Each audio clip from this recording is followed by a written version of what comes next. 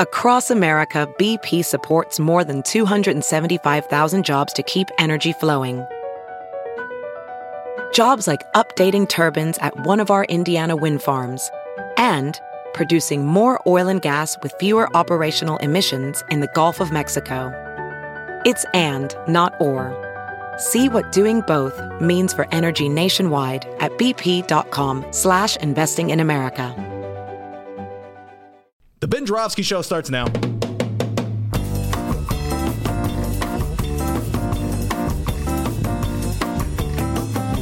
It is Wednesday, May 1st, and live from the Chicago Sun-Times Chicago Reader Studio on Racine Avenue, this is the Ben Joravsky Show.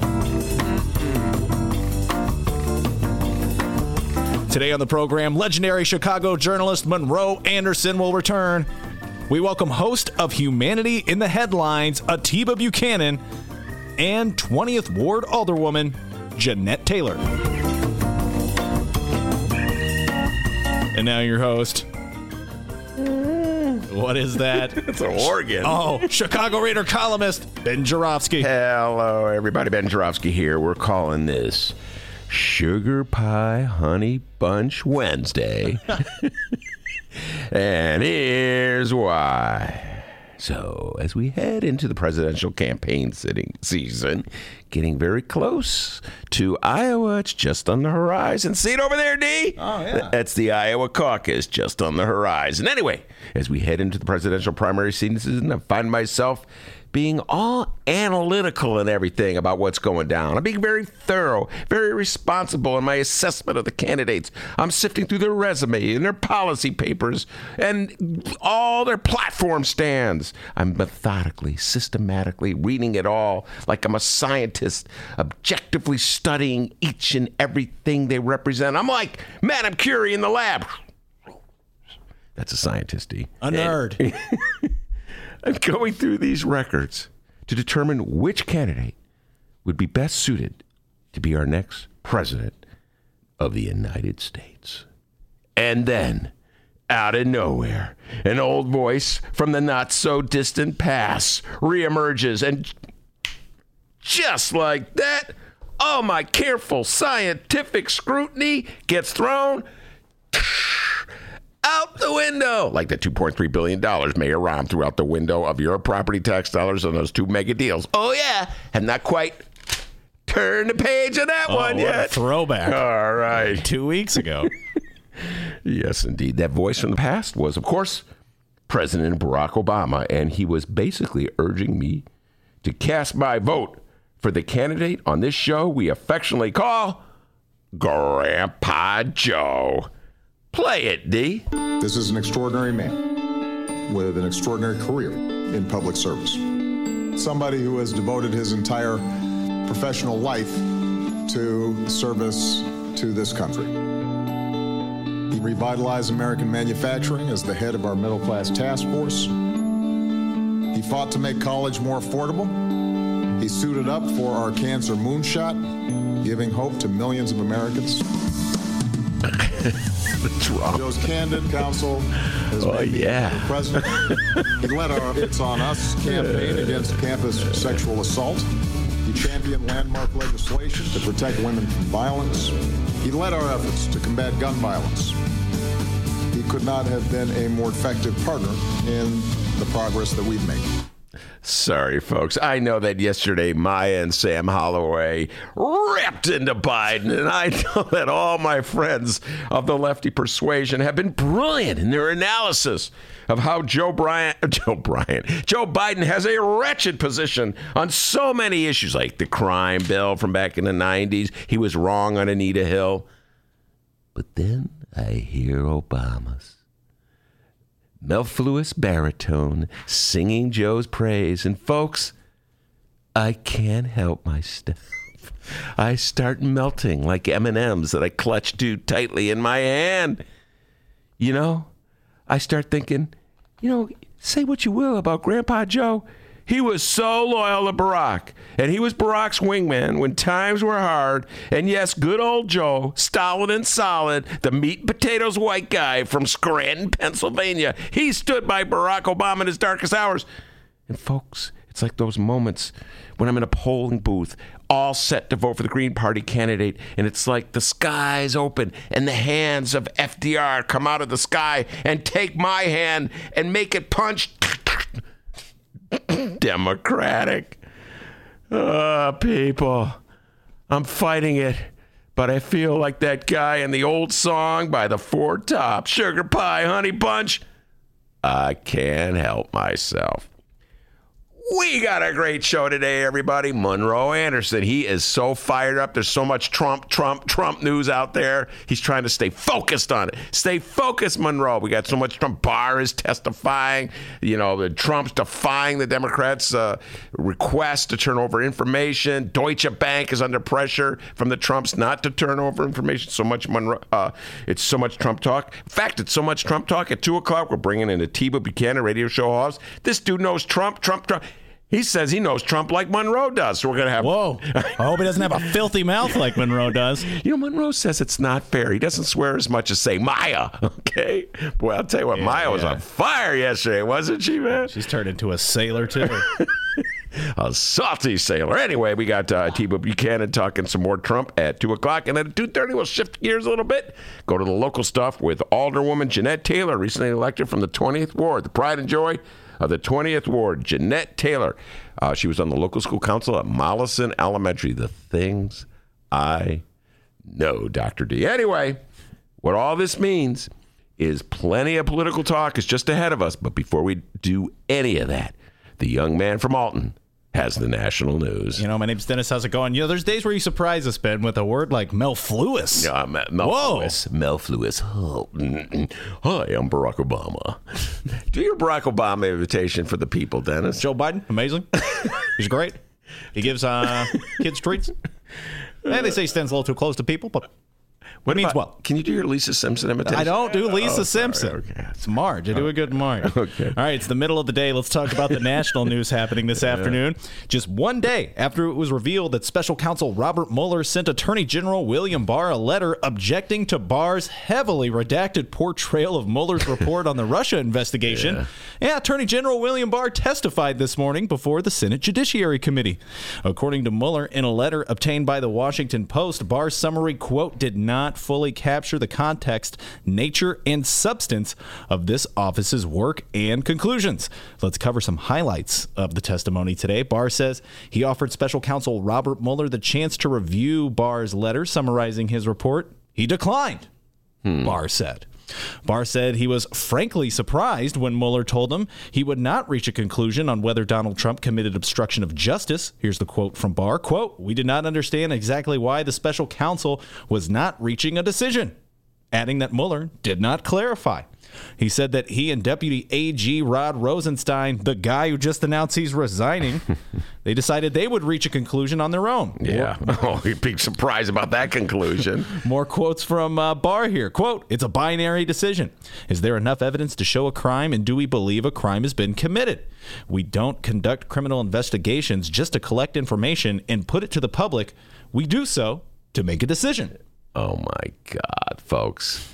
You're not buying this. I am not buying any. By the way, I'm waiting for all the people in the Chicagoland area who are absolutely outraged by the miscarriage of justice at the Cook County State's Attorney and regarding the relatively minor offense committed by Justice Smollett to join me in my crusade to hold Donald Trump accountable for the apparent crimes he committed in terms of wheeling and dealing with the Russians to snatch that election from Hillary Clinton and bury all the evidence, obstructing justice, if you will. Come on, police chiefs from the south suburbs, come on and join me. Yeah. Man, I'll tell you what, Mueller did kind of duck and dodge that one day. He didn't come up, well, what was his official? Oh, well, we don't believe we can indict sitting presidents, so we're not going to recommend an indictment. I think that's his justification. But he did kind of duck it, throw it to Barr, and Barr was only too happy to wimp out on behalf of Donald Trump. Folks, I know if this is sort of like, I'm reminded of O.J. Simpson in the 1990s, Walking Free, and it's the same thing, only it's Donald John Trump walking free in 2019. Democratic Senators Dianne Feinstein, Patrick Leahy, and our very own Democratic Illinois Senator Dick Durbin. Okay. They all grilled Barr today, but the exchange between Senator Sheldon Whitehouse and Attorney Barr today gives you a good idea of how this whole thing went down. Very ducky and dodgy, I'd say. Whitehouse asked about Barr's claim that there was, quote, spying against Donald Trump's campaign. Here's Barr's response, quote, I'm not going to abjure the use of the word spying, noting he previously worked for the CIA.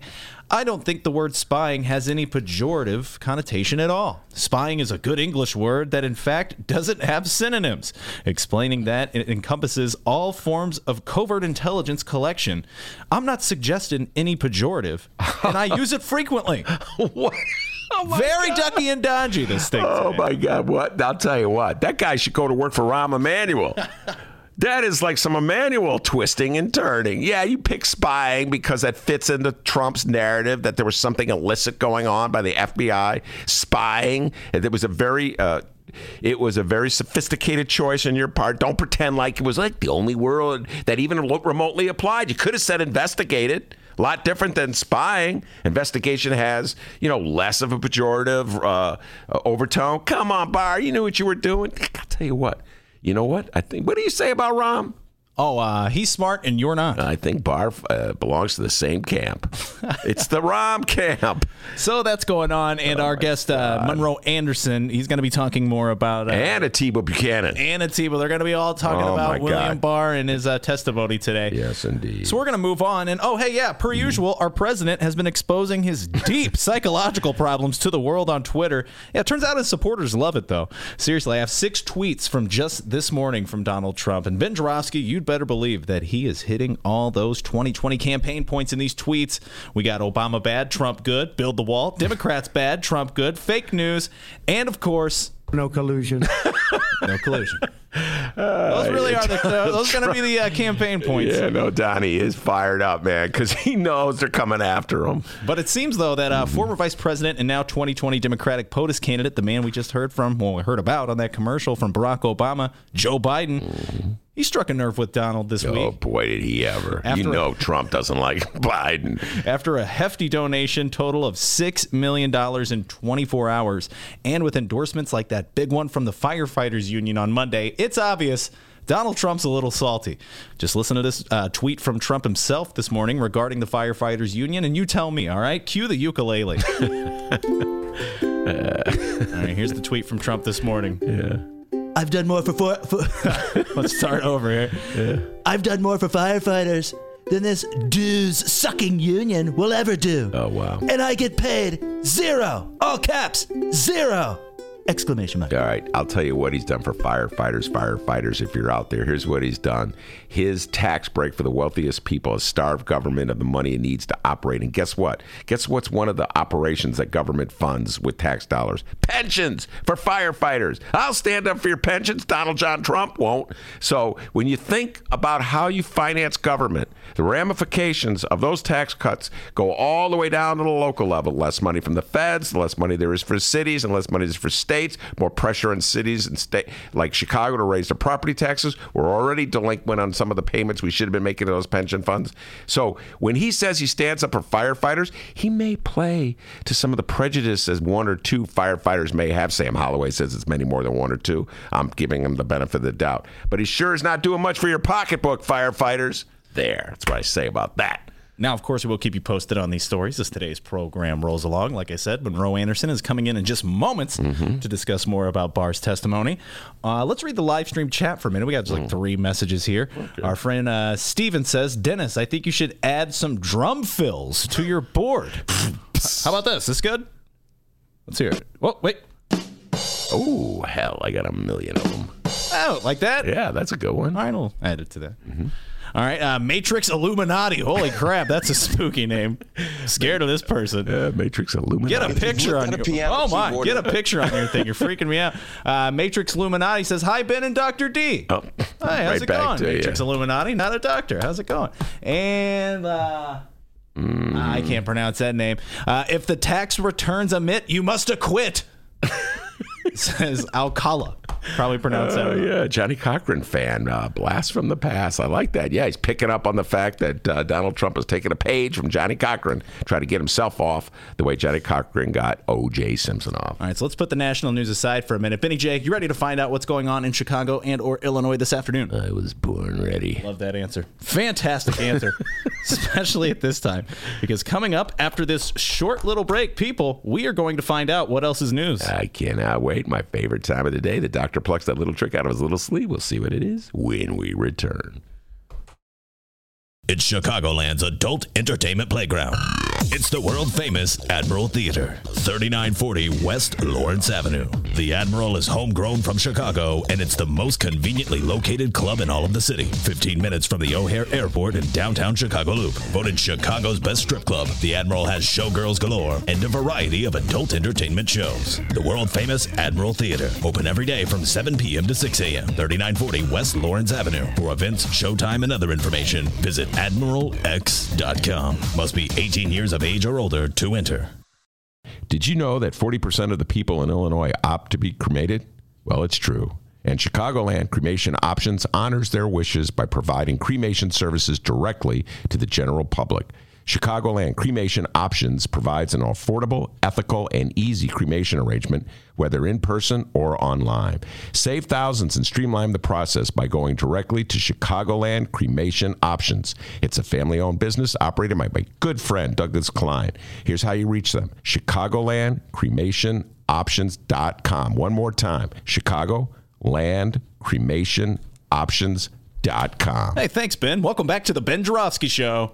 Live from the Chicago Sun-Times. Oh, yes, indeed. We're live from the Sun-Times. By the way, before we get to the local news, I got to tell you this. I think I may have already mentioned this. Everybody who knows me knows I love Gary Owen, the comedian. And, I'm really sophisticated and cool. I'm kind of like a millennial. Mellfluous. Did I tell you I was on Instagram? Yes, I'm on Instagram. Wow. Yeah, whoa. And I follow Gary Owen. He had a very funny bit on Instagram. Gary Owen is a comedian, everybody. I think he's funny. Anyway, he has this bit about Matthew Bowling. Matthew Bowling is an 18-year-old from Texas. His nickname is White Lightning. He's the fastest high school runner in the country right now. Here's the trick. He's a white guy. So Gary Owen is taking great delight, pointing, hey, the fastest guy in the country right now is a white guy. And like Snoop Dogg's weighing. I guess Snoop Dogg and Gary Owen are really, hey, how come Snoop Dogg's not following me on Instagram? That's what Snoop Dogg's like, hey, send him down to Jamaica, see how fast I he love is. the Ben Joravsky Show. Oh, yeah. Is that your Snoop Dogg? Yeah, we're better. Anyway, it's pretty funny. Gary Owen is just so proud. Matthew Bowling, White Lightning. Folks, you may not have known this, but back in Alton, Illinois, they used to call Dr. D White Lightning because he was fast. No one called me that. Pretty slow. Right. Slow, chubby white guy. All right, we're about to find out what's going on locally. It's time for What Else is News. And in case you weren't sure, the honeymoon is for sure over for Illinois Governor J.B. Pritzker. Okay. He's now been in office for over 100 days. The former governor is selling his house in Winnetka and getting the hell out of here. And our friends in Illinois of the conservative persuasion have their first slab of Pritzker red meat. Toiletgate. Oh, yeah, I knew this was coming, yeah. Yes, the Time citizen, J.B. Pritzker, purposely ripped out the toilets in his Gold Coast mansion, claimed it uninhabitable, and saved over $300,000 in property taxes. Now, so far, the main complaints from Illinois Republicans since Pritzker has been in office stem from his graduated income tax plan. We're going to get taxed to death. We've heard it a million times. But honestly, it's still too early to tell with that one. These right-wingers may have a point, but they're more than likely just being right-wingers screaming at the sky. Like I said, too early to tell, Ben Joravsky. But Toiletgate, Toiletgate is ripe for the picking. And here's a sign that the Bruce Rauner days are over, by the way. Illinois Republicans may have a good point for once. Well, let me tell you something right now, dude. We've been talking about this extensively on this show. In fact, big Tom McNamee was sitting right there in that chair, editorial board editor of the Sun-Times. Thursday, we were talking about it with him. We talked about it with Rob Martwick last week. This has been a favorite topic of ours on this show. Is J.B. Pritzker hypocritical to call for a hike on the taxes of the wealthiest people in Illinois? One more time, it's a hike on the wealthiest people of Illinois. If at the same time he and his wife were kind of a little tricky there by yanking out those toilets in their Gold Coast mansion and asking for a deduction on the property tax. I personally have been raising this issue since the 2018 campaign, D. We were wrestling with this when we were back at that other station, the name of which excludes me. I mean, I cannot think of the name of it right now, but it'll come to me. Eludes me, not excludes. Eludes me at the moment, whatever it was called. Big words today. I know, man. I read the dictionary before I came in. So anyway, this has been an issue that the Democrats have had to deal with. And now I presume that the Republicans, having listened to the show, and you're welcome, Republicans, for getting all your information from our show, are weighing in. So let's hear what some of the Republicans have to say. All right. Well, Ben, we may need to check how many downloads we're getting downstate. Like you said here, I think some Illinois Republicans have been listening to the show. Toiletgate resurfaced when WBEZ Radio broke that Pritzker and his wife were under federal criminal investigation for removing toilets from their Gold Coast mansion. To By the way, time out. 10 trivia points. What WBEZ reporter broke that? Dan Mialopoulos. Nope. Okay, who is it? Dave McKinney. Oh, Dave McKinney. By the way, if you want to hear Dave McKinney on the Ben Joravsky Show, you can hear Miles has entered the room. Miles has entered. Oh, always love when Miles enters the room. Dave McKinney. When was he on? I don't know. Oh, okay. Anyway, go back to your story. Dave McKinney. Thank you. We've diverted like 3 times. Despite paying back the $331,000, Pritzker insisted his family did nothing wrong. On Tuesday, Pritzker was asked the obvious, dude, if you did nothing wrong, then why did you give the money back? Here's the response from Pritzker. Quote, "We simply wanted to avoid distraction during the course of the campaign. Yeah. As I say, any review of this will show the rules were followed. During the campaign, it was clear that people were trying to make this a political issue, so we just wanted to get it out of the way." Ben, what are your thoughts on Pritzker's response? Well, my thoughts on Pritzker's response is pretty lame. I thought that they should have refrained from pulling the toilets out and then seeking a tax break. I was saying this over a year ago, and I just don't. It's what do they call that? Penny wise and pound foolish. There we go. And I just figured a guy who could afford to spend $170 million running his campaign for governor should be able to afford $330,000 or whatever he would have made up what he had to pay for the property taxes. So I just feel that he hurt himself and he was just a little too slick for his own good in that one. Well, if you were to ask a Republican state rep out of Edwardsville, Illinois, by the way, your very own producer Dennis used to live in Edwardsville, Illinois. I did not know that. Yeah, in an apartment there. Okay. But if you were to ask Republicans... I heard it was the party apartment. Oh, what's that? I heard, man. Woo! By the way, when he was down in Edwardsville, you know what they called him, folks? White lightning. Nobody called me that. But if you were to ask Republican state rep Jason Plummer, he'd say JB's response is hogwash. Here's the quote from Plummer. By the way, leave it to a plumber to call out toilets. I was going to say, did he get a pick because of his last name to do this? Here's the quote from Plummer. Quote, "You're going to have people talking about other folks need to pay their fair share. Other folks need to carry an even heavier tax burden. But then there's these various schemes to avoid taxes.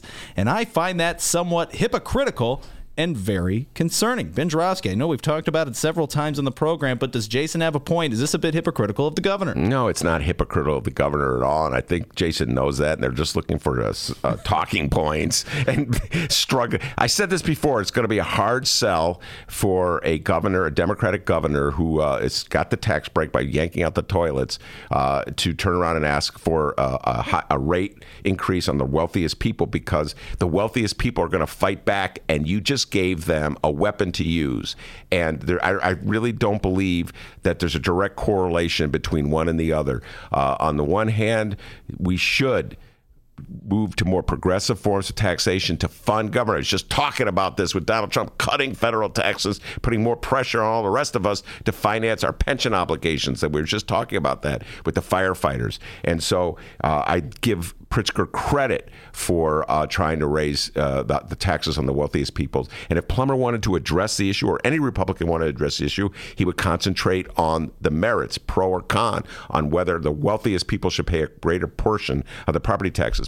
But since they don't want to have that discussion, instead they're going to try to distract us with Toiletgate. Here's Illinois Republican State Rep Charlie Meyer. Quote, if it turns out that he's been trying not to pay taxes of his own while trying to raise them on everyone else, it would be really sad. Sad?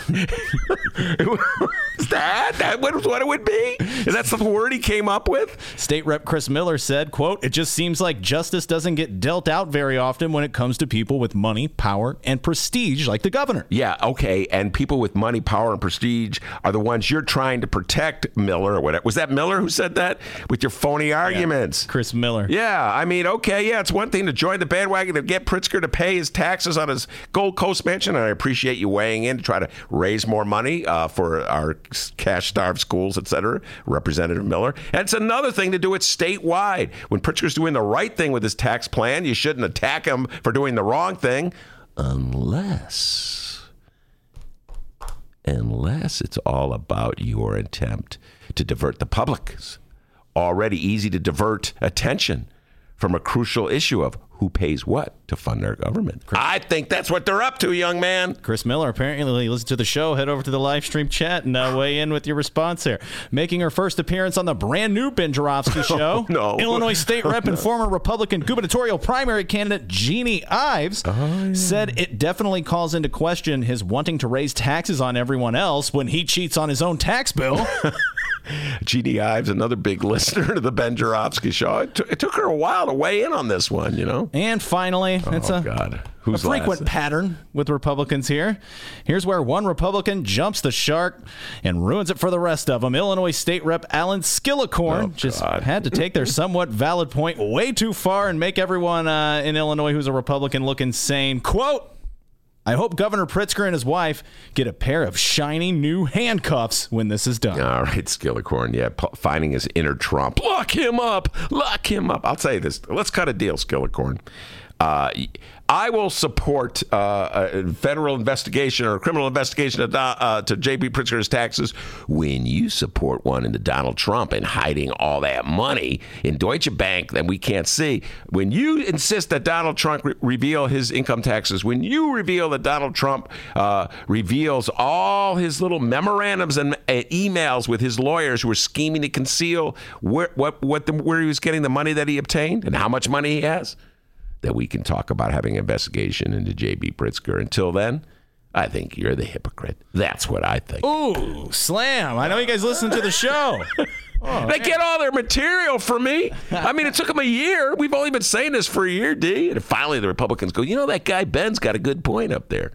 Except they turn it upside down and use it to undercut the point I want to make. But so anything else you'd like to get out there about our Republican friends here in Illinois? A bunch of hypocrites. Can't come up with their own material, stealing my stuff. Anything else? Whoa, man, he's got some beef, guys. Yeah. All right, so there you are. Just like that, you're now in the know of what's going on in Illinois. And now you will have an answer the next time someone asks you, hey, what else is news? All right, let me tell you something. What? All right? I'm going to tell you something that Matthew Bowling, the White Lightning from Texas,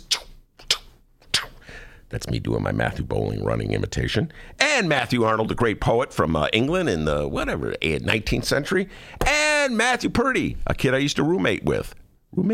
Used to be my roommate. Anyway, they all agree. You did a great job. Give yourself a raise. Take it out of petty cash. We'll be right back.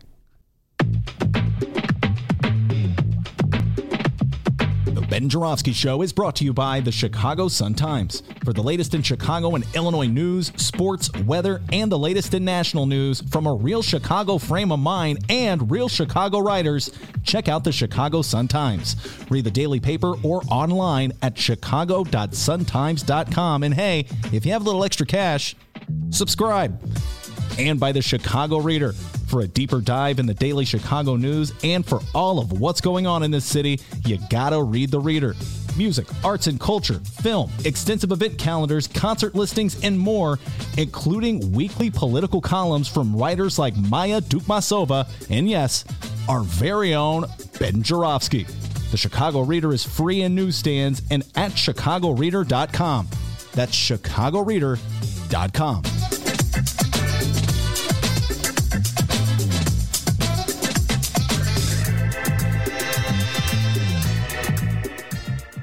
Hey, everybody, what you're about to hear are the piano stylings of Jeff Manuel. man, listen to Jeff go. Jeff Manuel has been playing piano around Chicago for years. He's played for conventions, for celebrities, played in basement bars with blues bands. He's played at prestigious social clubs, fine restaurants, and in the intimacy of private homes. Book Jeff Manuel at jeffemanuelpianist.com. Don't worry, I'll spell his name at the end of this commercial. You know what Chicago Magazine said? They said that Jeff Manuel is, quote, as comfortable with Chopin as he is with Cole Porter. He's excellent and his performance is joyous. He offers an elegant stream of compositions and interpretations that entertains the mind but won't hurt the ears. To hear more of Jeff Manuel's work and to book Jeff for your next event, go to jeffmanuelpianist.com. I'm going to spell it out for you, people. J-E-F-F. M as in Mary, A, N as in Nancy, UELPIANIST.com. Take it away, Jeff Manuel.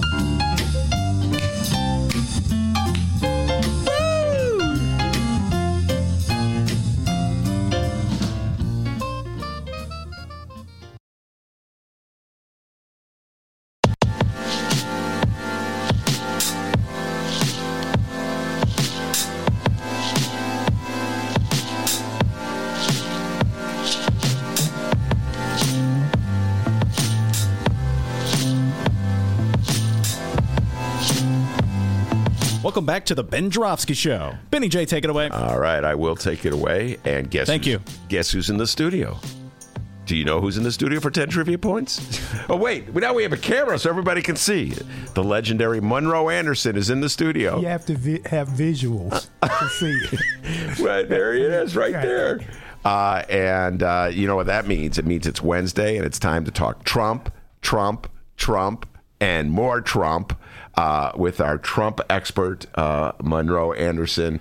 And you interrupted your watching of the Barr testimony to come on, so I really appreciate that. Yeah, no, it was difficult pulling myself away. It's such a comedy of errors. All right. William Barr, of course, is the Attorney General that Donald Trump in his infinite wisdom appointed to replace Jeff Sessions, right? Yes. And William Barr is on, is it a Senate or congressional? It's a congressional House of Representatives no, this hearing. Is the Senate today. Senate today. The All House right. is tomorrow. Tomorrow, you're right. Which he may not show up for. Okay, talk about everything. Okay. He doesn't want to show up. They're still fighting it out. He doesn't want to show up to the House hearings tomorrow because the Democrats will be in charge of it.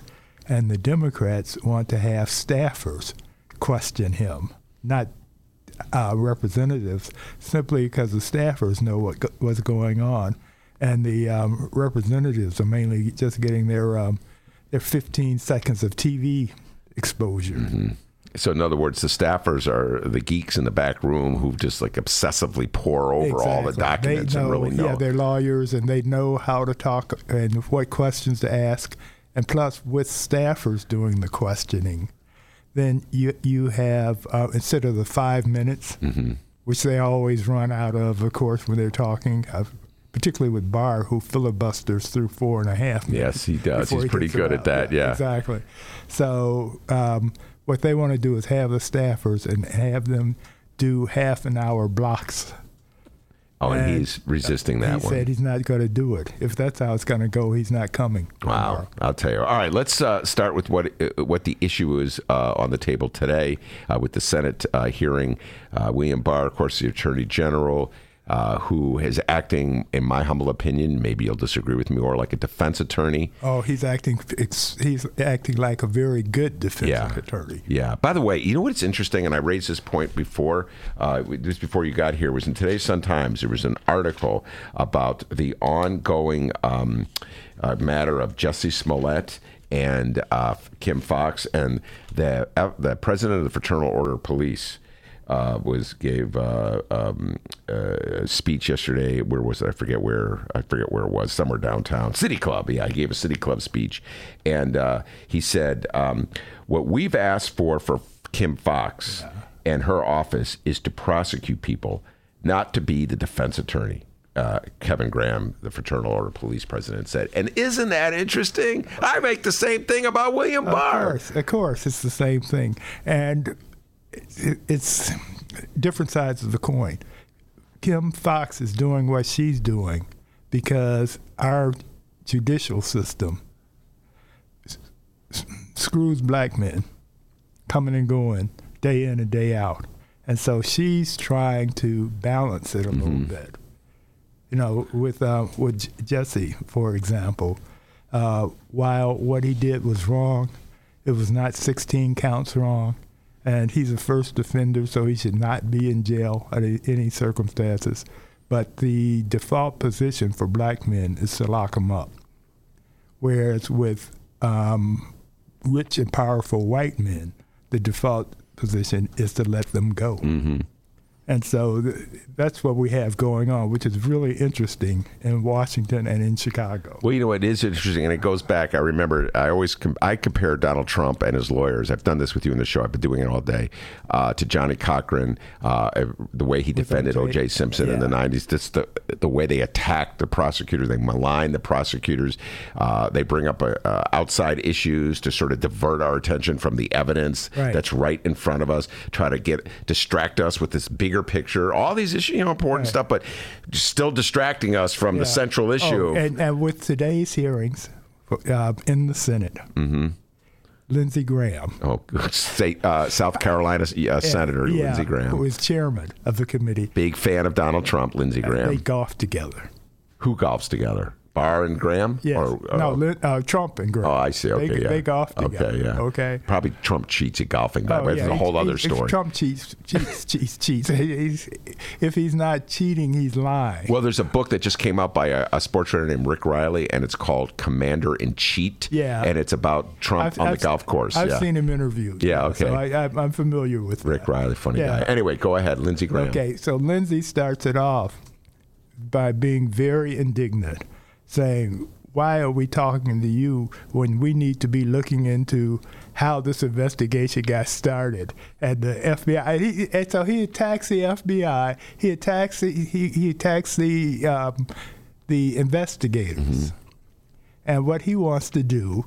And he's saying, and hopefully we're going to get to this real soon, that he wants to investigate the investigators. Absolutely. It's Johnny Cochran. What was the white cop's name that Johnny Cochran went after? I can't remember the white cop. Remember the white cops? I know. And he had a past, and that Johnny Cochran just made hay out of it. He'd use the N-word on a bunch of occasions. And when they brought that out, and it was just, he put... Johnny Cochran put the L.A. Police Department on trial, okay? And got O.J. off on that. And now that is exactly what Lindsey Graham is doing with the FBI in regards to Donald Trump. Lindsey Graham, did you see that the tape of Lindsey Graham back when Clinton was I did see this, but tell folks about it, where he says it's not simply the word. He says, but it's also like the office requires hire, so it's the motive, it's the this, it's the that, I mean, he was really on high ground back then. Yes, he was really talking about the greater principles that matter. Exactly. And now it's like, we didn't find a smoking gun. Don't worry about it. Oh, they found a smoking gun. Now, here's my question for you, and we talked about this earlier. Maybe I have to replay some of the quotes that we had. Well, actually, we didn't have the quote. Dennis read them. Barr is his defense, according to the earlier reports from his testimony, is that Mueller did not specify that they indict Trump. And that's why Barr is sort of blaming it on Mueller. Mueller didn't. I would have indicted him, but Mueller didn't tell me to indict him. Right. What'd you make of that? It's I haven't seen, actually. It's the testimony is still going on, and so obviously I haven't seen it all. But that of which I've seen, a couple hours I've seen, what Barr has been doing is ducking and dodging and defending Trump every which way he could. So he says that he says that Mueller didn't prove anything, and he left it up to him to make the decision. Now, in fact, what Mueller did was he laid out 10 obstruction of justice acts. And he didn't say this guy is wrong, but that was because the FBI has a memo from back in the 90s that says you can't indict a sitting president. Yeah. And so Mueller's thinking on this is highly speculated. You know, it's not, we haven't heard completely from Mueller except for the letter. But his thinking on this is, well, if I can't indict the president, then why say I can indict him? Because that's not fair to the president. And that this has to be decided by the Congress. And he says that. Mm-hmm. Yeah, he's putting it on in Congress. In his report, he says that it's their job to do this. Mm-hmm. Barr has decided, well, since he's Mueller's boss, and Mueller didn't decide what should be going on, he's deciding, and his decision is that Trump is exonerated. He didn't do anything wrong. I know. It is kind of a curious logic that Barr is playing. Right. And by the way, what do you make of Mueller saying, going back to that memo, that they can't indict a president? Do you buy that? Do you think a president should be exempt from any kind of... No, I don't buy it. I don't buy it. Although I can... It was born out of the Clinton impeachment because... Clinton was highly distracted his last 2 years in office while he was being impeached. Yes, he was. Yeah, but that was for a much lesser case. Now, let me ask you about this. Yes. If we could go back in time to a younger Monroe Anderson in the 1990s, you were probably doing Common Ground, right? Yeah. Okay. Yeah. You were the host of Common Ground throughout the 90s on Channel 2, talk show on Channel 2. Let's, if you can, go back in a time capsule and tell me what you would have been saying back in the 1997-ish or so as the Republicans, Newt Gingrich and Henry Hyde, were gearing up to impeach Bill Clinton for his lying in regards to Monica Lewinsky and their affairs. What would Monroe Anderson been saying in the 1990s? I thought it was nonsense, the impeachment of Clinton, although he left the door open by lying. You know, he did not have sex with that woman. Mm-hmm. He told the American people that, and he told Congress that. And so they got him on perjury and obstruction of justice. He was trying to prevent them from getting the evidence. And so do you think... so do you still stand by that? That, you know, in other words, you were saying you would have voted against, you were arguing against impeachment of Bill Clinton in the 1990s? Yeah. All right. So do you think that the stance you took, the stance that Democrats took, are undercutting their efforts to impeach Donald Trump for some real serious potential crimes that he may have committed in dealing with the Russians and in obstructing justice and hiding evidence, etc.? No, because they're ignoring all that. The Republicans, you know, they're ignoring. They're using Clinton as well. Actually, they are. I forgot they are using Clinton, Hillary. They're still talking about that was the other thing, right? That was the other thing that Lindsay talked about. He says, and we're going to look into those emails. They investigated her 4 times on the emails and found nothing. Yeah. But they're going to find out why. Somebody who allegedly erased some of the emails was never called in by the FBI. That's part of the deep state scheme that they're claiming is at play. I mean, what they've done is they've adopted every right-wing nuts conspiracy on the deep state and how they were planning on taking over. The thing is, you know, and they will talk about how these people hate Trump. And this is why they're doing this. But they never get around explaining why these people hate Trump. And they hate Trump because he's a Russian, a tool, and a crook, and a liar. It's easy if you stop and think about it, but they don't do that. They just, it's like, these FBI agents got together and they said this about Trump, and they said they read through Stroge. Am I pronouncing it right? Yeah, Stroge. Yeah, they read through his email to his mistress. Yeah, he and his mistress were having love fun together. Talking about Trump. Right, talking about Trump, and they were cracking on him. And so they quote them and their comments about Trump and what a scumbag he is. Well, they've been investigating, so they know he's a scumbag, first of all. And Stroge was our top Russian spy hunter. Yeah. He was the best, and this is why Trump didn't want him around anymore. All right. We should also talk before we come back to the notion of the message that Republicans are picking up from their most radical supporters, and then they're transmitting to the larger. I'm going to get into that. I have this great, interesting quote from a Gene Lyons column from this weekend. But I got to talk to you about the Mueller letter, and that broke today, or maybe it broke yesterday, last night. I think I sent you the article. Yeah. Homework assignment to read. Yeah. Always homework assignments for the guests on the show. Exactly. I'm sure you would have read it anyway, but I was so excited I had to send it to you. I started to call you last night when I heard about it. I started calling you. Oh, Lord.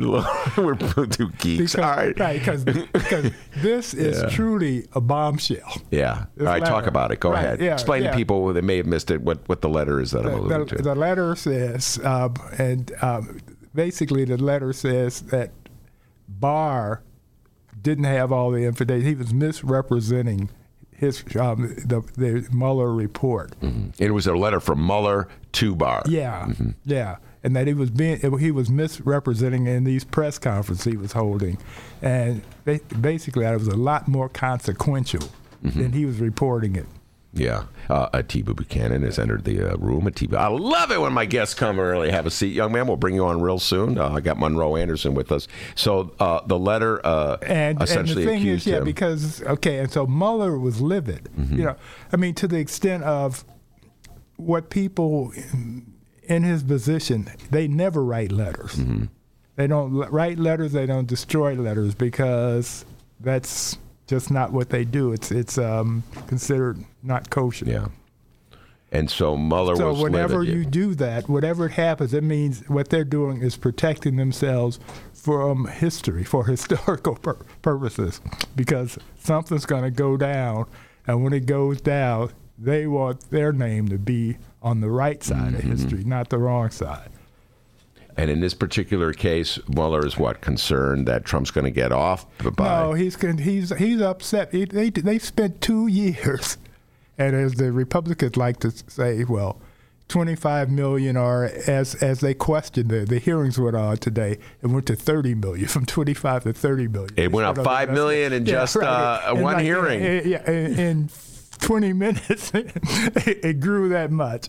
Of course, what we tend to forget is that Trump has spent $65 million in a year going to his various golf courses on weekends, because they have to take all these people with them. Absolutely, the security. So that's peanuts. And also the other thing with the Mueller report, which they don't bother to talk about, is that Manafort was fined so much money that he brings that number down. So he is underwriting the Mueller report, underwriting it. By the way, has he paid the fines, Paul Manafort? Yeah, well, they have his houses. They've seized his homes, his homes were like 30 or 40 million. I can't remember how much, but they were worth a lot, and they're now federal government property. Well, thank you, Paul Manafort. Trump can sell it to a Russian. Yes, Trump can sell it to a Russian. All right. Gene Lyons wrote this. So much Trump news in the paper these days, and when we're going to continue the conversation when Atiba Buchanan comes on as well. But I just want to get your reaction to this quote from Gene Lyons, who's a columnist, and he appears every Saturday in the Sun-Times. Very provocative columnist, Gene Lyons. Big defender of the Clintons, by the way. Gene Lyons was throughout the 90s, defended the Clintons, vociferously thought they were set up. That's a whole other story. Gene Lyons is writing about the Mueller report and the indifference, the relative indifference that Republicans have had to the findings in the Mueller report that show all the evidence. Right. And he writes, unlike Putin, who is ruthless and highly competent, Trump would be useless in a crisis. Low cunning can only take somebody so far. To date, he and the nation have been lucky, although the chaos and incompetence depicted in the Mueller report are alarming all the same. You'd think some of Trump's less deluded supporters would begin to notice. If anything, however, the reception given the report by most Republicans vindicate Putin's and Trump's cynical belief that a critical mass of voters are as credulous and stupid as professional wrestling fans, easily manipulated through mass media appeals to their imbecile bigotry. If that hurts your feelings, tough. As credulous and stupid as professional wrestling fans. Monroe Anderson, do you agree or disagree with Gene Lyons? I agree. Although, when I was a teenager, I was a wrestling fan. Big wrestling fan down in Gary, Indiana. Exactly. However, I was a teenager. Yeah, and you knew it was a scam. Well, no, I didn't know it right then. I was a chewer. Is that right? When I was, like Bruno Sammartino? You thought they were legit? Wait, no. I'm 8 years old. Okay, all right, 8 years old. Okay, all right. So it wasn't reported at that time. Mm-hmm. It wasn't, it's been reported, and you see examples of it. Back then, I wasn't 100% convinced that it was real, but I was able to suspend a reality and really enjoy it until I outgrew it. I got to a point where, okay, but back then I believed in the Bible too, and I outgrew that. So, all right, I'm not comparing the Bible to wrestling. And one more time, what do we say, D? The views and actions of Monroe Anderson do not reflect those of the Ben Joravsky Show. All right, Monroe's going to get me in trouble big time comparing the Bible to professional wrestling. I thought he was right on. I feel so much what I try to do is, to find the truth. That's what we were taught as journalists, just to try to find the truth. Exactly. Go where it is.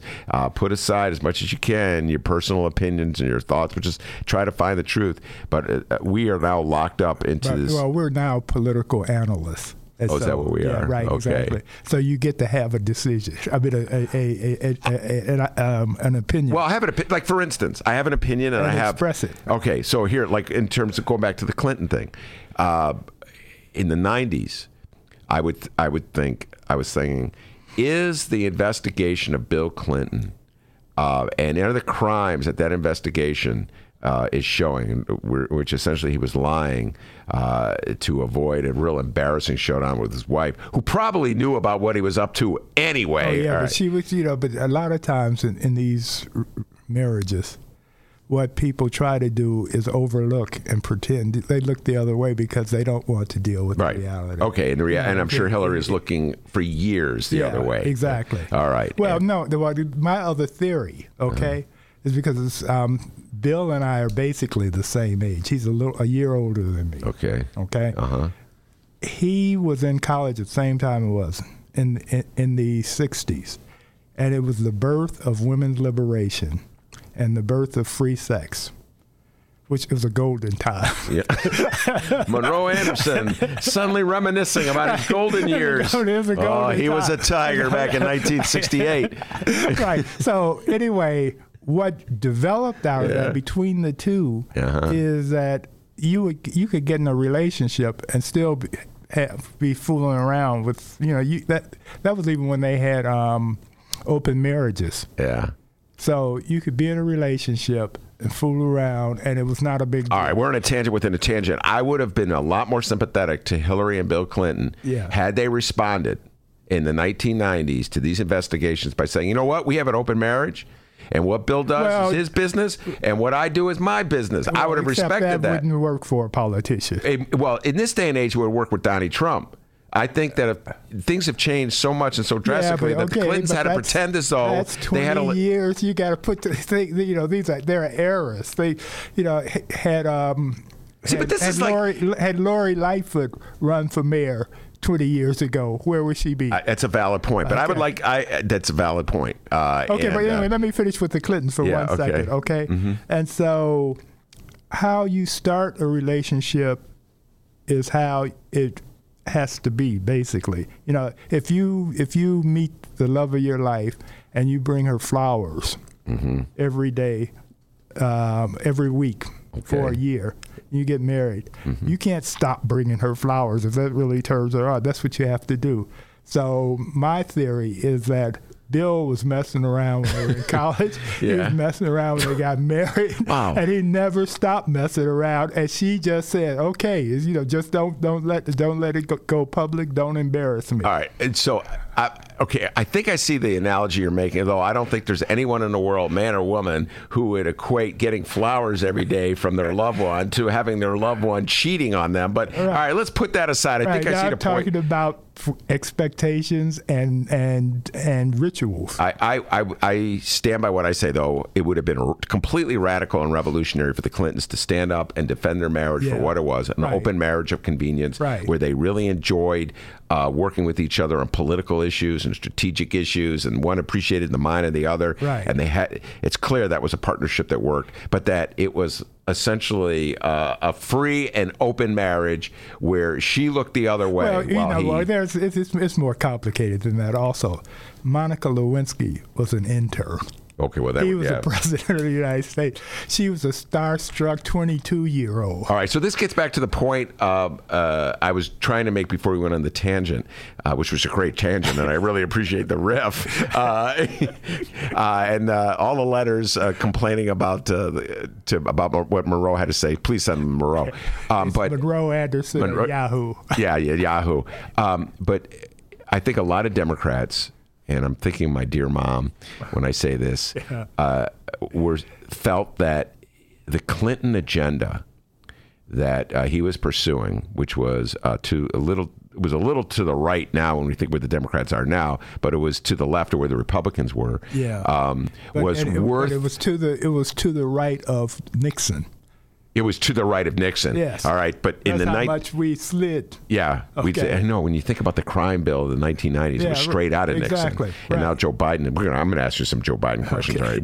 All right. But anyway, for whatever it is, the Clinton agenda was preferable to the Newt Gingrich one in 1995 and his contract on America. Contract on America, yes. Right. So many Democrats said that they wanted Clinton to beat the rap, if only so he can pursue his agenda. All right? Yeah. And that is the same mindset the Republicans have now. They just want those tax breaks, so they're willing to put up with any old... And the Supreme Court judges. And the Supreme Court judges. And that was the same argument. Now, when I think about it strategically, Monroe, with the retrospect of 20-odd years, I think the Democrats... if you had Al Gore as the president because Clinton got impeached, I don't know if that would have hurt the Clinton agenda. They still would have had a Democrat appointed. Yeah. And Al Gore may have been victorious in 2020 as a result. No. We had the same reason Bill got off as the same reason that O.J. got off. Because people thought that they didn't like how they were being attacked and what they were being attacked for. They loved Clinton. In fact, Clinton came out of that more popular. Out of the impeachment. Yeah, but then Al Gore had to wear the... Al Gore wore it. I mean, Al Gore couldn't win Arkansas. He couldn't win Tennessee. Yeah, no, Al Gore, the problem was that Al Gore was too boring. He did not have Clinton's charm. He lost for that. He lost his own home state because he hadn't been back there. Yeah. He was so busy enjoying being in D.C. Well, he also wanted to run away and separate himself from Bill Clinton because of the controversy over the impeachment, and so I think that definitely hurt him in states like Florida, where Clinton would have helped him out. He didn't even use Clinton. He didn't get Clinton to campaign. Yeah. So, in other words, you're not buying. So you're not. You're still standing by your position in the '90s that Clinton should not have been impeached. Right. Okay. And another thing that I want to talk about real quickly with the Clinton, and that's that Hillary, people talking about what a horrible candidate she was, and that's why she lost. No. Trump's campaign was much worse than Hillary. That was the worst campaign ever. Donald Trump's? Trump's, yeah. So that wasn't it. The thing was, over 20-some years, the Republicans have spent almost $1 billion demonizing the Clintons, and it stuck. Mm-hmm. You know, so she was Crooked Hillary, although she, unlike Trump, she's never been named in any indictment or anything. You know, and of course there have been Whitewater, been all sorts of scandals, but they were manufactured by the Republicans. That is Monroe Anderson. I'm Ben Joravsky. Atiba Buchanan sitting by. We're going to bring him on. We're going to continue the Trump, Clinton, Barr, Mueller discussion. I'm also going to bring in Grandpa Joe Biden. Got a tape ready to play for Monroe and Atiba to see what their opinions are about Joe Biden and his secret weapon to win over voters. We'll be right back after this.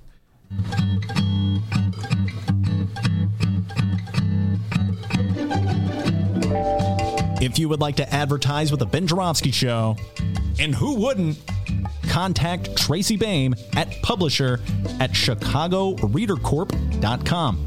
We have several advertising options for your business or organization, and quite frankly, we would love nothing more than to tell our listeners all about it. Once again, that's Tracy Baim at publisher@chicagoreadercorp, that's CORP as in Paul.com, to advertise with the Ben Joravsky Show, the Chicago Reader, and the Chicago Sun-Times. We look forward to plugging you.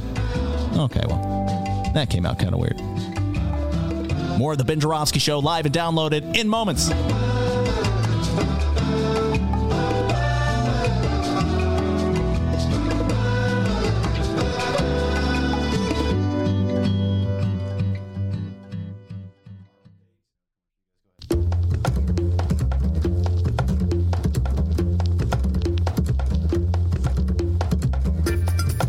Hey there, producer Dennis here. Thanks for finding and listening to the brand new Ben Joravsky Show. All right, so here's how this works. The Ben Joravsky Show live streams on the Chicago Sun-Times YouTube channel Tuesday through Friday, 1 until 3 p.m. Once the show is over, you can listen to the replay on our YouTube channel, or we throw it online for you to download by 4 p.m. Where can you download the Ben Joravsky Show, you may be asking yourself? Well, you may be asking yourself a fantastic question. You can find previous Ben Joravsky shows and guest interviews through several outlets. The Chicago Sun-Times online, chicago.suntimes.com, the Chicago Reader online, chicagoreader.com, and wherever else you listen to your favorite podcasts. Apple Podcasts, Google Play, pick one. Just search for the Ben Joravsky Show. J-O-R-A, V as in victory, S-K-Y. So, let's recap. Tuesday through Friday, 1 until 3 p.m. Live streamed on the Chicago Sun-Times YouTube channel and downloadable by 4 at chicago.suntimes.com, chicagoreader.com, and wherever else you listen to your favorite podcast. Yes, the Ben Joravsky Show is back. We're live and downloaded. Tell your friends and enjoy the rest of the show.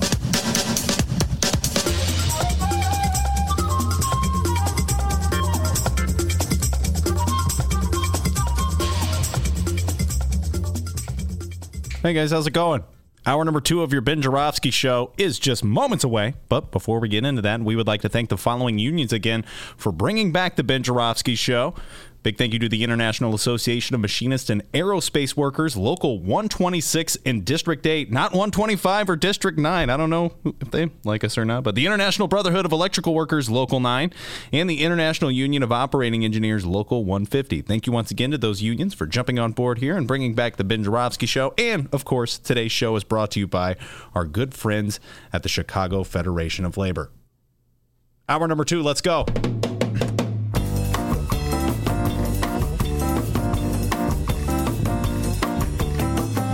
It is Wednesday, May 1st, and live from the Chicago Sun-Times Chicago Reader Studio on Racine Avenue, this is the Ben Joravsky Show.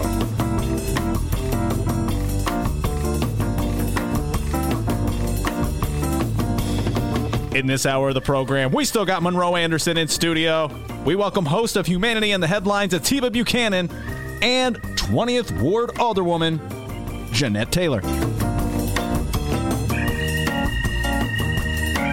And now your host, the meanest air organ player out there. Yeah. He's good. Chicago Reader columnist Ben Joravsky. No one plays the air organ like me. I've twisted Monroe Anderson's arm, forced him to stay for at least another half hour. Atiba Buchanan has joined us. He's the host of Humanity in the Headlines show on Intellectual Radio, and we're going to continue our discussion about Trump and Mueller and Barr and the Clintons. I'm going to throw a little Grandpa Joe into the mix as well. But before we do that, D, you got an update for me? Absolutely, I do. First off, everybody who's listening, find us on Facebook or Twitter if you've yet to do so. Benny J Show, Benny, the letter J, Show. Find us there. Give us a like, review, tell us we suck, whatever you want to do. It doesn't matter. Just head over there. And once we hit 1,500 likes, we will have our next caption contest, by the way. I believe we got a little ways to go, but help make it possible. Head over to the Ben Joravsky Show Facebook page and find us here. Kind of looking here at the live stream chat, seeing if anybody has anything to say here. Okay. Well, apparently you said, we got Steven here. The fact that Ben used the phrase "get himself off" is news. Apparently you said that in the last hour. Did I? Kind of funny. I don't know. Let's see here. Stuff that comes out of my mouth. Boy, you guys accuse me of saying it. Oh, this guy curses like a sailor. Actually, Maya, yesterday. Woo! That. Download yesterday's show to cover your children's ears if when you hear Maya's thing. Our friend Alkayla, I'm pronouncing your name wrong. I'm so sorry. You're new to the live stream chat. Welcome. You're very bright. He or she or they puts rule of thumb: if Trump's mouth is open, yeah, it's lying. It's pretty much true, yeah. Fingers, too. Yeah. His fingers are moving. If his fingers are moving, his toes are wiggling. Basically, if he's just awake. All right, so, and we'll have an update here. I guess the theme in the local news, we got one. Illinois Republican politicians, they must have had a meeting recently and finally got their Pritzker talking points together, because this week, more than any other, we have news of Illinois Republicans stretching the truth like crazy in an attempt to bash the big fella. In the last hour, we mentioned Republicans calling hypocrisy over Toiletgate. Mm-hmm. Well, this hour, it's on fair map redistricting. Ben, for those who may not know, tell us what's the big deal with fair map redistricting? Well, fair map redistricting is a principle, an ideal, an idea, IDAL, that we should take politics out of the redistricting process, and we should have effectively computers as much as possible dividing up the political landscape so that the Democrats aren't doing it in their gerrymandering for their benefit, or the Republicans aren't gerrymandering for the benefit. And this is one of those things, Atiba and Monroe, that in principle I agree with. But in practice, the reality is this: the Republicans cheat at this game more than Democrats. We can go down the list of states where Republicans have twisted the map upside and down to take a legislative a mandate where they don't really have one: Wisconsin, North Carolina, Virginia. So then they turn around in the state of Illinois where the Democrats play that game, where Michael Madigan's in charge, and they say, okay, we have to have a fair map in Illinois. I'm like, I'll have a fair map in Illinois when you have one in Wisconsin. I'll have a fair map in Illinois when you have one in Ohio. Well, why can't the Democrats cheat the way the Republicans do? I mean, why are we so poor at cheating? Well, first of all, some would say that Michael Madigan. It is a fair question. Atiba, some would say that Michael Madigan is pretty good at playing this game, the House Speaker. Yeah, absolutely. I mean, here's the thing that concerns me, Ben. When with you, I agree in principle on that matter, but the substance and the context is Republicans do it more, significantly more. Right. And the sad part is that takes away our ability to know where we are as a country, to know where we are as a community, because again, you do have people that don't have a mandate taking over in a community now, or representing a community that they really don't represent. So I just want a fair election. If Republicans win, God bless them if they really win. And at least if they win legitimately, we know where we are. Mm-hmm. But when you include gerrymandering, it takes away the ability to know that, and that puts everybody behind. We also have to stop voter suppression. I mean, that's hand in hand, right? Yeah, that's hand in hand. Exactly. Well, you don't hear the same force. See, I always very cautious, Atiba and Monroe, when I hear the word reform used in regards to anything in the state of Illinois or the city of Chicago. But I really get nervous when Republicans talk about reform, because generally when Republicans talk about reform, they're attempting to continue this perpetuating a system that already works to her advantage in their favor. And so voter suppression, you'll never hear a Republican talk about voter suppression, but you hear Republicans talk about the need to have identity cards because people are illegally voting, when in fact those identity cards are used to suppress a vote. So this is why, Atiba, I have a hard time having, quote unquote, an honest discussion about all these great principles of electoral politics, because I think the game is rigged, to quote Donald Trump, only it's rigged on behalf of Donald Trump. Yes. Yeah, absolutely. I would completely agree, because framing is everything. And so when Republicans talk about, again, identity cards, the framing is, they try and oversimplify. Well, don't you need an ID to vote? And they leave out the nuance that you can't register to vote without an ID. So you've already gone through that process.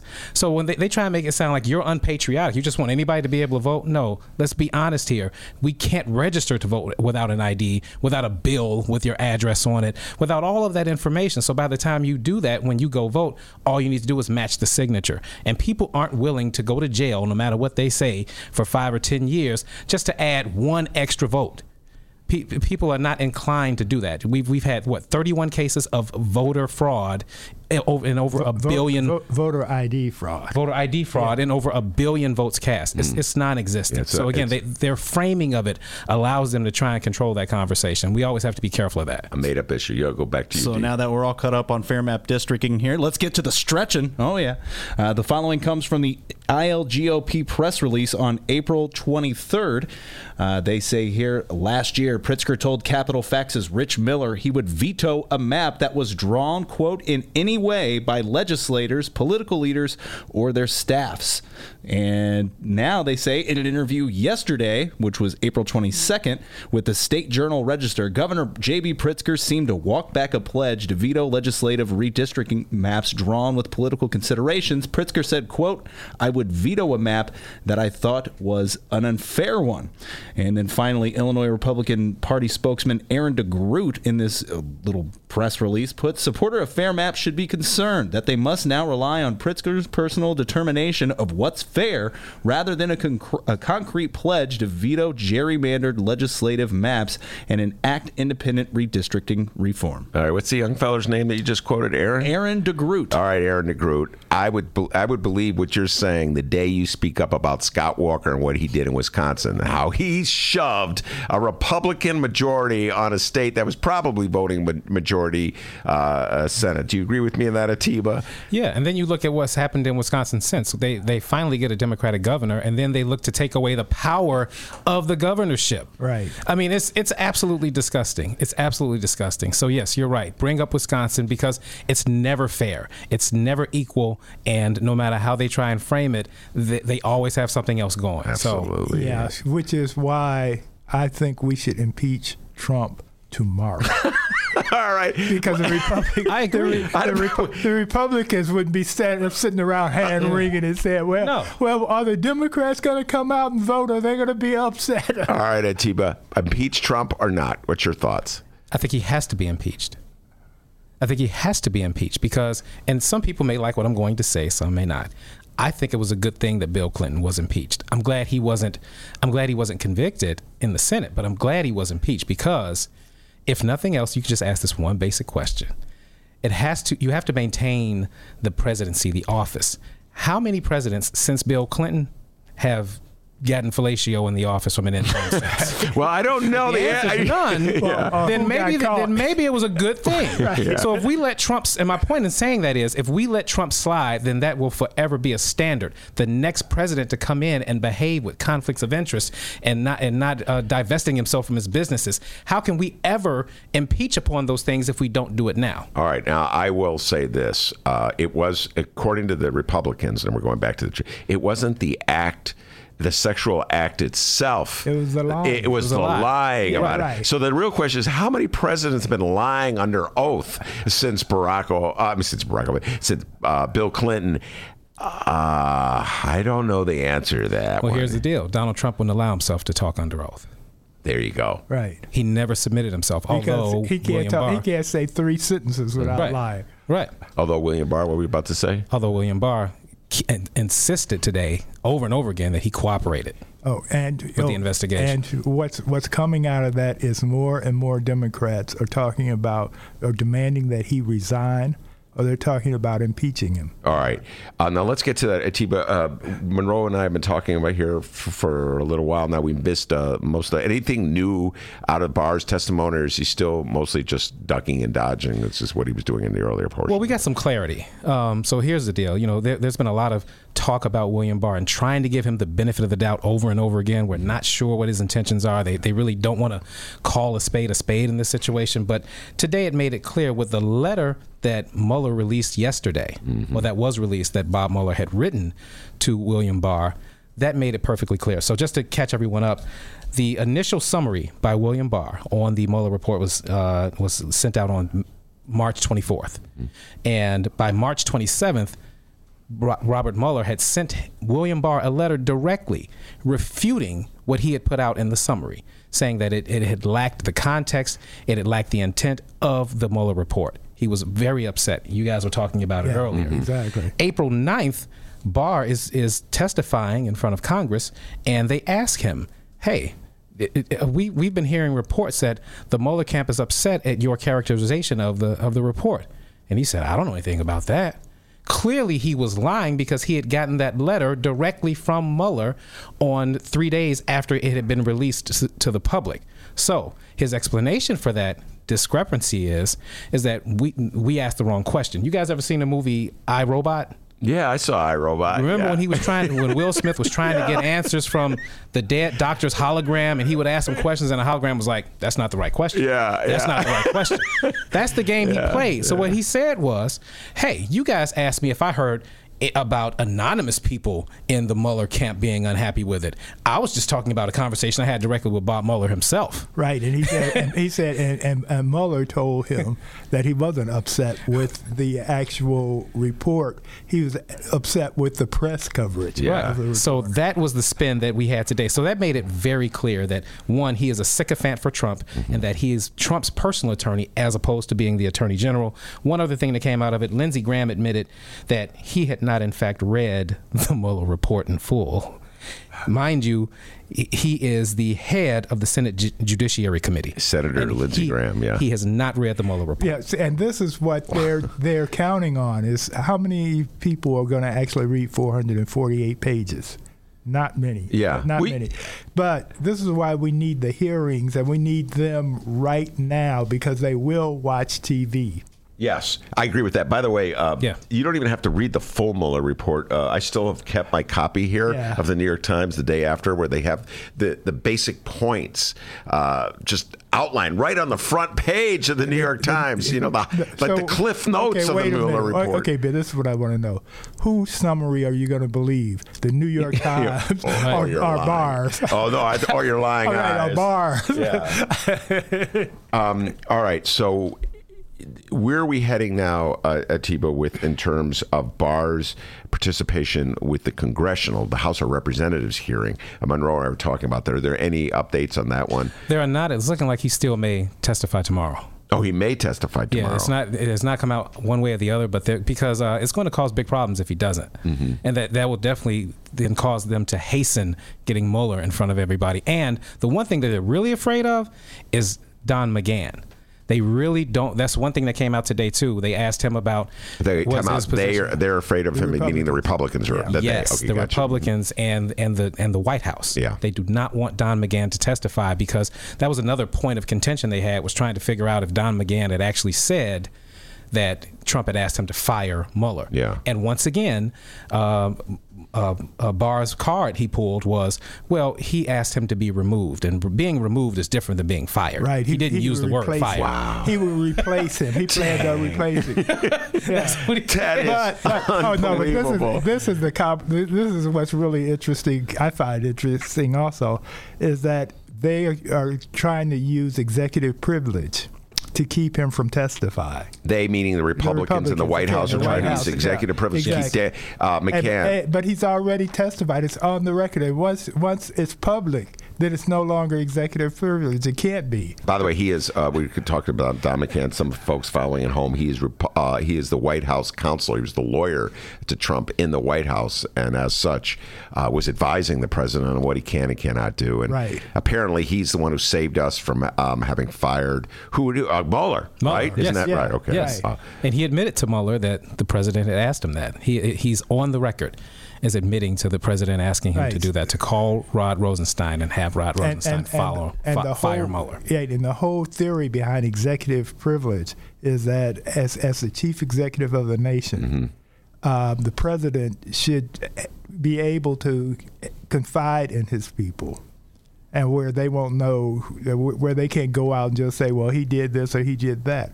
But it's already out there. So it's nothing you're protecting or defending anymore. All right. Now, Atiba, the position taken by Nancy Pelosi, Speaker of the House, is that she's not ready to champion impeachment hearings. I think it's a clever position that she's taken. She's letting the process run itself while distancing herself. This is my opinion of what she's up to. First of all, let's get your thoughts on how Nancy Pelosi is handling this. And secondly, do you think, what do you think the next step the Democrats should take? So let's deal with the Pelosi question first. Sure. So first of all, I have a newfound respect for her after the midterms. Flipping 40 seats, how I don't have a choice but to respect her. She got the House back, and she got it in winning fashion. So I give her that.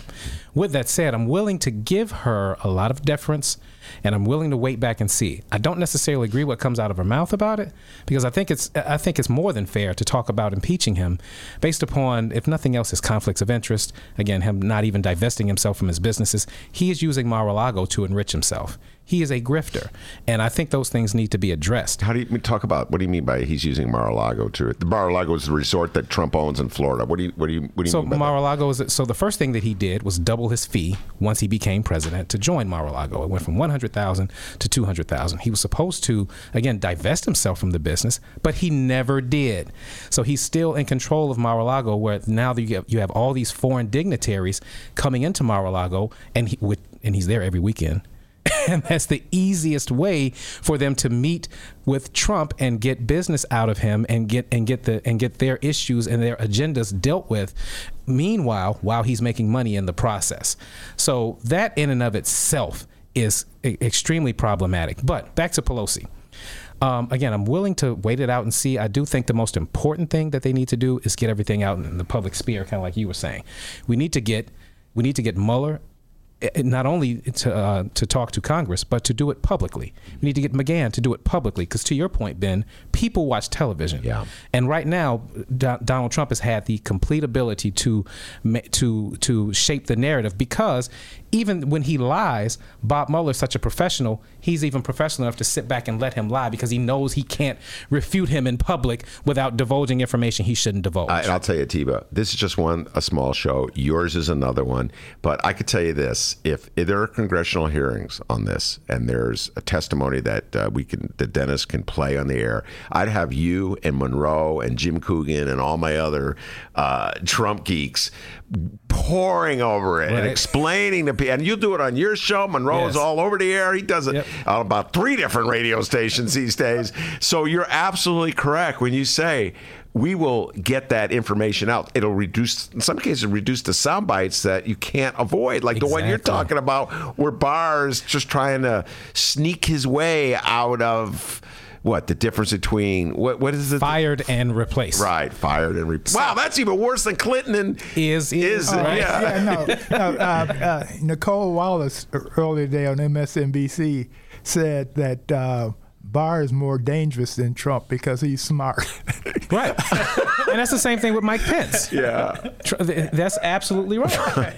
Wait, what do you mean about Mike Pence? The biggest problem with Trump is his mouth. So a lot of the things that he does, he can't even get done because he says, like, for instance, this whole Mueller thing happened because he said to Lester Holt directly, Yes, I fired him. I fired Jim Comey because of Russia. It's that Russia thing. Right, that Russia thing. Yeah. Of course, Russia. And it's those types of gaffes that he has that impedes his own process. Where someone like Mike Pence, who has been in Congress, who has been a governor, knows exactly what to say, knows all the relationships, and he will never say anything out loud that will ever impede his own progress. Yeah. So people like Pence, people like Barr, that honestly are smart, will not do the things that Donald Trump does. I hear exactly what both of you are saying to this point, and essentially I agree with you, but I'll just add this. I don't think Pence would have been victorious in the 2016 election. Donald Trump's strength is his weakness, and that bluffing ability, that sort of like let the chips fall where they may, breaking all the rules, saying whatever pops into his head. That's the reason he got elected president in the first place. The reason he got elected president was Putin. Okay. And less than 80,000 votes in 3 states, of which at least 2 of them were suppressing votes. All right, but let's throw that out there. You have to admit, or maybe you don't, feel free to vigorously disagree with me, that part of Donald Trump's appeal is that he breaks all the rules. That's a huge part of his appeal. But what I'm saying is, when I talk about Pence being in that seat, it's not because he would have won the presidency. It's because if we indict Donald Trump, if we impeach him and then see it through to fruition, who becomes president? Yeah. That's what I mean. So a President Pence is well more dangerous than a President Trump. Well, we'll be having this conversation a lot, and I love having Atiba Buchanan in the studio with Monroe Anderson because it is like 3 Trump geeks in a room. Let's do it. We'll be having this conversation a lot, but I will be saying this as this, impeachment isn't impeachment, the investigation proceeds. Atiba, Monroe, the calendar is not really in favor. Think about the calendar itself. I keep saying this to Dennis, man, I see Iowa on the horizon. The Iowa caucus is right around the corner. Right. I mean, we are heading into the president. Which is why I think they should start the impeachment soon. No, but when I say tomorrow. But you got to do it before September.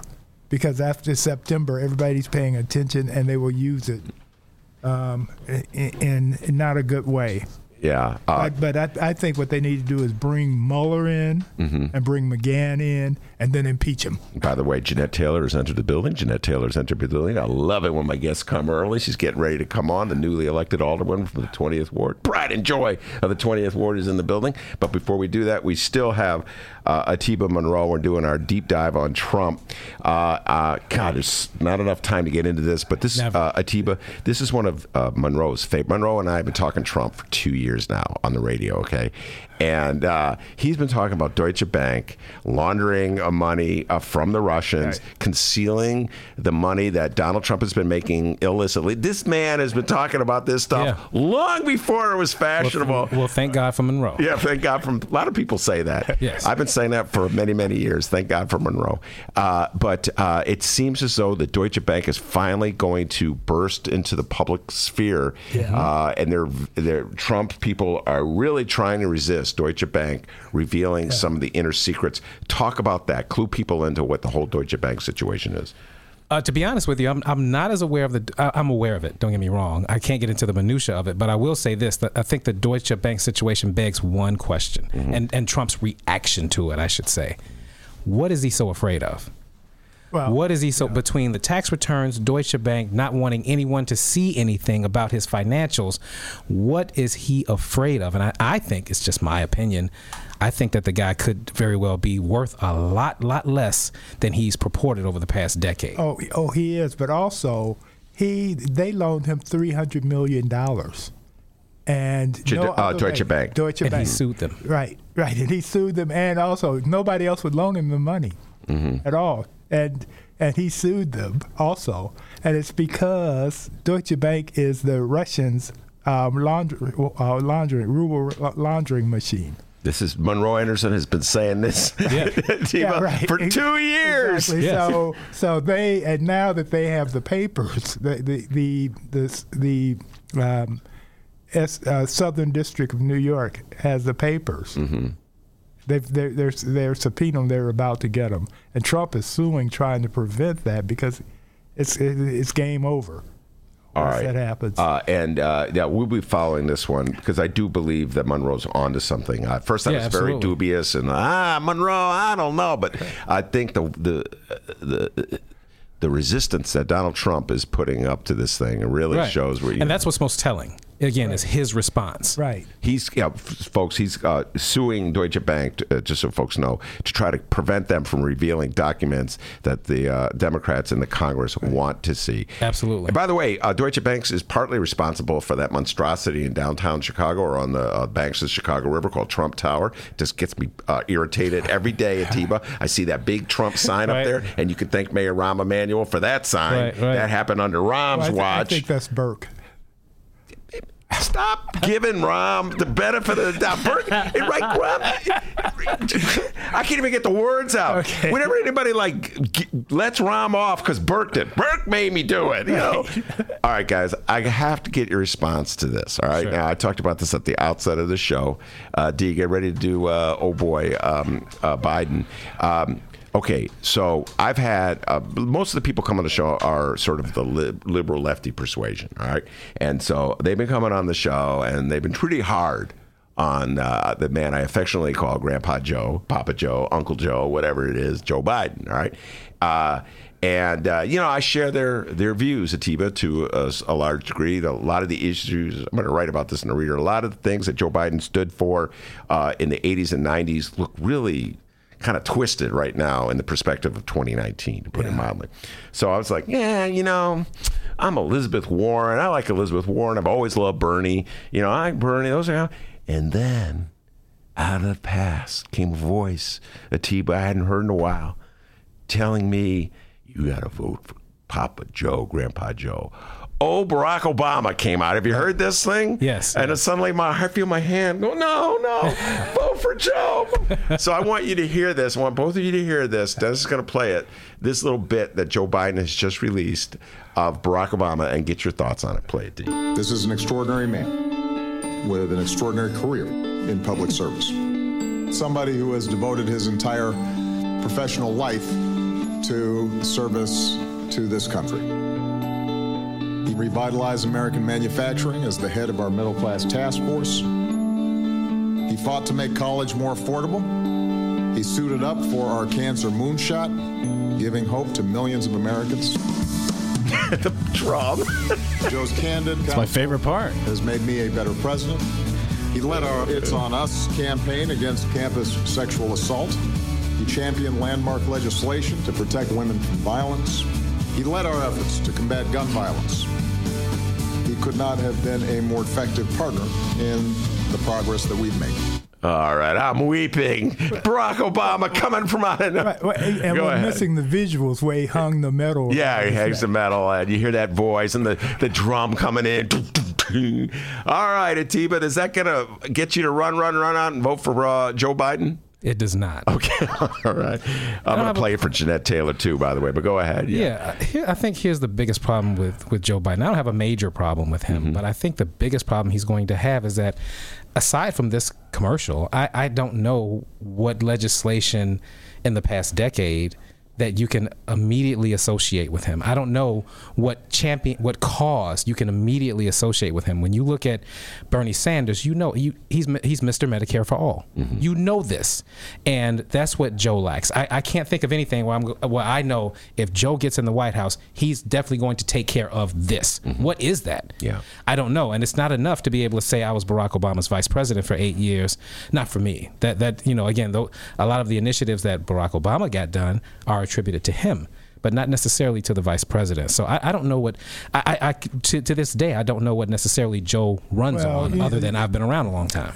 Joe forced Obama to evolve on the whole gay marriage issue, because Obama was still opposing it. See, I totally don't buy that. But go ahead, finish your thoughts. I don't think Obama had a choice. First of all, Obama devolved. He was for gay marriage in the 90s when he was out of Hyde Park. Then he was against it. Yeah, but I'm saying but he forced by his announcing that Joe said he was for it. But don't you think that was the game they played, where Obama said, "Hey, Joe, you go on out and say you're for gay marriage, and if you drop dead, then I won't say it. But if you live, I'm like, I was listening to Joe." And The games politician. Come on, man. Yeah. You should know because you were the press secretary. Yeah, right. I know. You played a few of those games. I know. Right. Not many.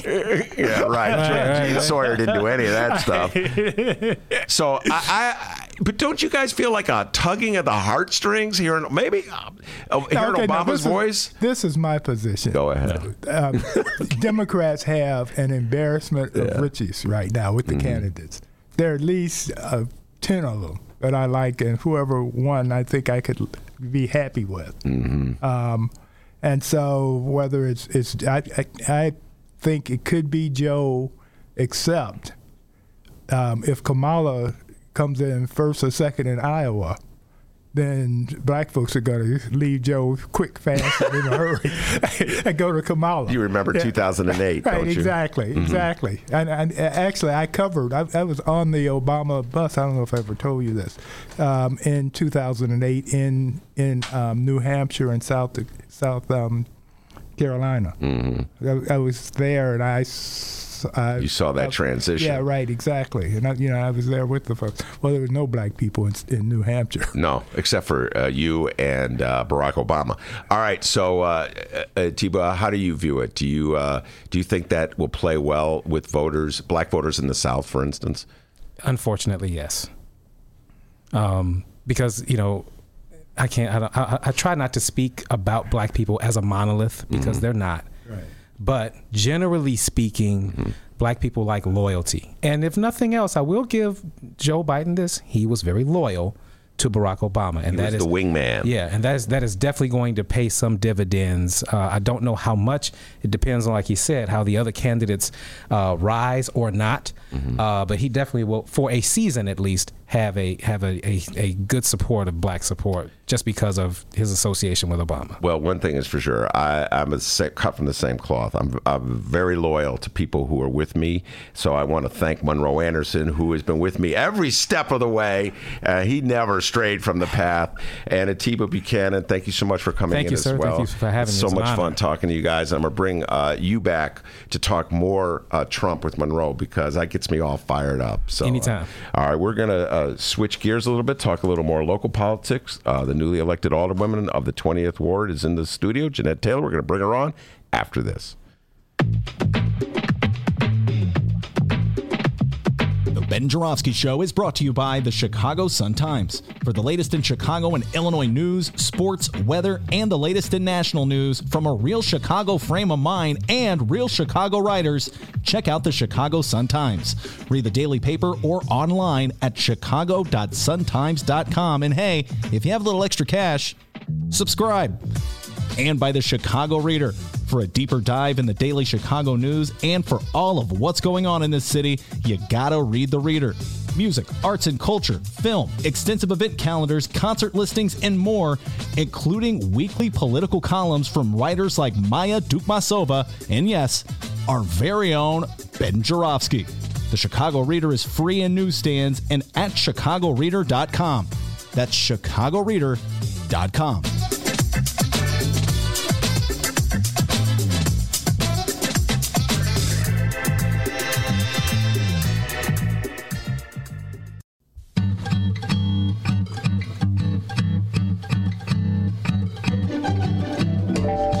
If you would like to advertise with the Ben Joravsky Show, and who wouldn't, contact Tracy Boehm at publisher@chicagoreadercorp.com. We have several advertising options for your business or organization, and quite frankly, we would love nothing more than to tell our listeners all about it. Once again, that's Tracy Boehm at publisher@chicagoreadercorp, that's CORP as in Paul.com, to advertise with the Ben Joravsky Show, the Chicago Reader, and the Chicago Sun-Times. We look forward to plugging you. Okay, well, that came out kind of weird. More of the Ben Joravsky Show live and downloaded in moments.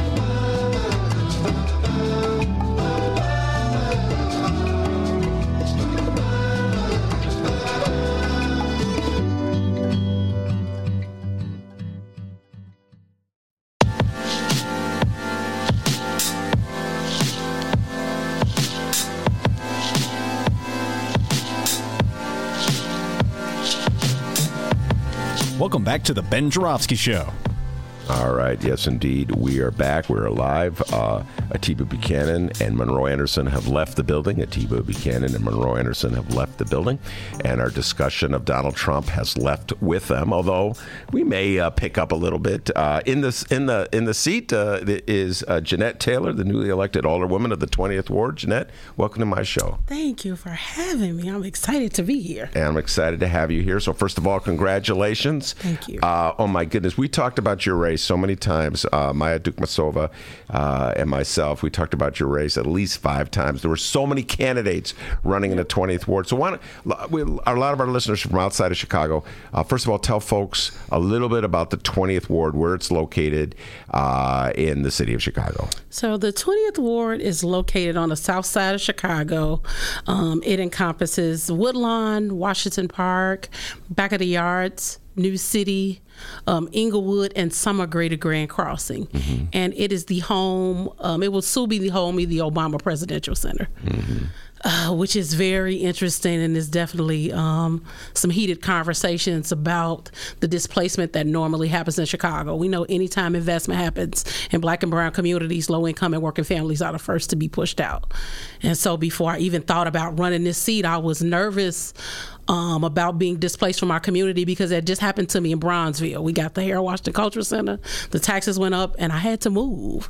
And so after going on a 34-day hunger strike to save our neighborhood high school, then they announced where they were putting the Obama Presidential Center, and I was like, oh my God, it's like it's never going to change. And so it came from me, because you could protest, you can block elevators, you can go to jail, you can even go on hunger strikes, but we got to be at the table to change the policies. And so it's why I wound up running for the seat. All right, we've got to be at the table. This is an old lament in the city of Chicago, and it's one, there's a reason for that lament, Jeanette Taylor. It's because people in the communities are generally not at the table. The most obvious example to me, as I look back on it, was the Olympics debacle of 2009. That's right.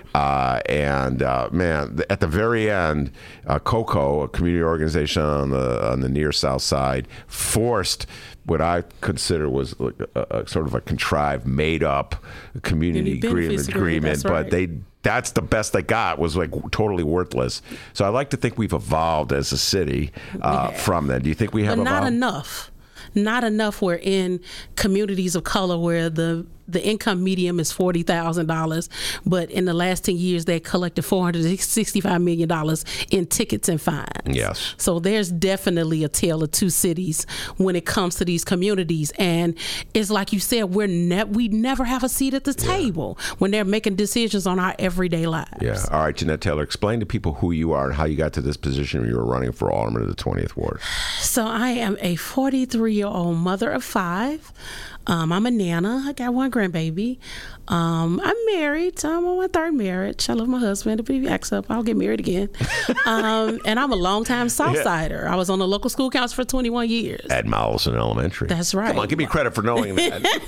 Mollison. People know Mollison very well. Yeah. So it's actually where Tyrone Kenner was the alderman, and he was indicted. 3rd Ward. And Harold Washington appointed Dorothy Tillman. And then, of course, we got Pat Dow. And so Dorothy Tillman got elected because of parents at Mollison were behind her, and she knew the community. And so I come from that legacy of seeing women in power change what happens in their communities. And so when I had to leave the 3rd Ward, I was not happy, because I was born and bred there. I went to school there. I went to Dunbar up the street there. I knew everybody in the community, and to have that stripped from me with the no say-so was hard for me. And so when I got to Woodlawn, I said to myself, I would never let this happen again. And so it's how I wound up, because if you would have asked me 2 years ago to run for office, and I'd have been like, nope. Not going to do it. Chicago politics is not friendly. It's not made for people of color. A lot of times we have folks that look like us but don't represent us. And so I was like, I can't be a part of that crap. It has to be something totally different. It has to be a real change. All right. Now, yes, first time I interviewed you was you were for the local school council at Mollison talking about school issues. And then tell folks about this. They may have forgotten this, or maybe many of them don't know this. There was that hunger strike that you alluded to earlier, in which about 2015, I want to say, where people on the near south side of Chicago forced Mayor Rahm, kicking and screaming, which is generally how you have to force them to do anything, if you're not a big-time developer, that is, to create the diet school, keep from closing diet. Talk about that. Yeah, so Rahm Emanuel closed 50 schools, and we know a lot of those schools got closed in black and brown communities. And so for the 3rd and 4th Ward, for us, it was Diet High School. And people don't know the history of Walter H. Diet. He was a musician who trained the best musicians on the south side of Chicago at DuSable High School. And so Diet was a high-performing middle school, and when the neighborhood started to be gentrified, they changed King into a college prep and didn't have a space to put the neighborhood kids. And so with 3 months' notice, no additional funds, they turned Diet into a high school. At that same time, they closed Robinson, they closed Inc. They had closed a lot of schools around and kind of bunched all these kids together. And so at the time, one of my mentors, G2 Brown, was involved in helping Diet because he had wound up getting on the local school council. And so Diet was the school that they just forgot about once King became a college prep. And so it was us fighting to get restorative justice. It was those young people won the ESPN Rise Up award. The school was really doing good, and then the city said, because what people don't know is it was the original site for the Obama Presidential Center. People don't talk about it. They leave that out. Washington Park. Exactly. They leave out that history. And so after it being decided, okay, we're going to give them their neighborhood high school, it has to go somewhere, and we want it to go on the south side. And so I have to say that nobody is against the Obama Presidential Center. What we're against is being displaced and not being able to benefit. Actually, you could just take nobody out of that sentence and put me in. I was on the losing side, as I usually am in this town, Jeanette. I just want to put that out there. It should have gone on the west side. I agree. It should have gone on the west side. They put it on the south side. It was a political deal. Exactly. And they put it in a park. Exactly. Good God. Like y'all couldn't think of any. All the vacant lots on the west side, I say that too. They got enough vacant space. Like you kill the Cop Academy. Let's do that. Let's take out the Cop Academy and you can put the OPC there.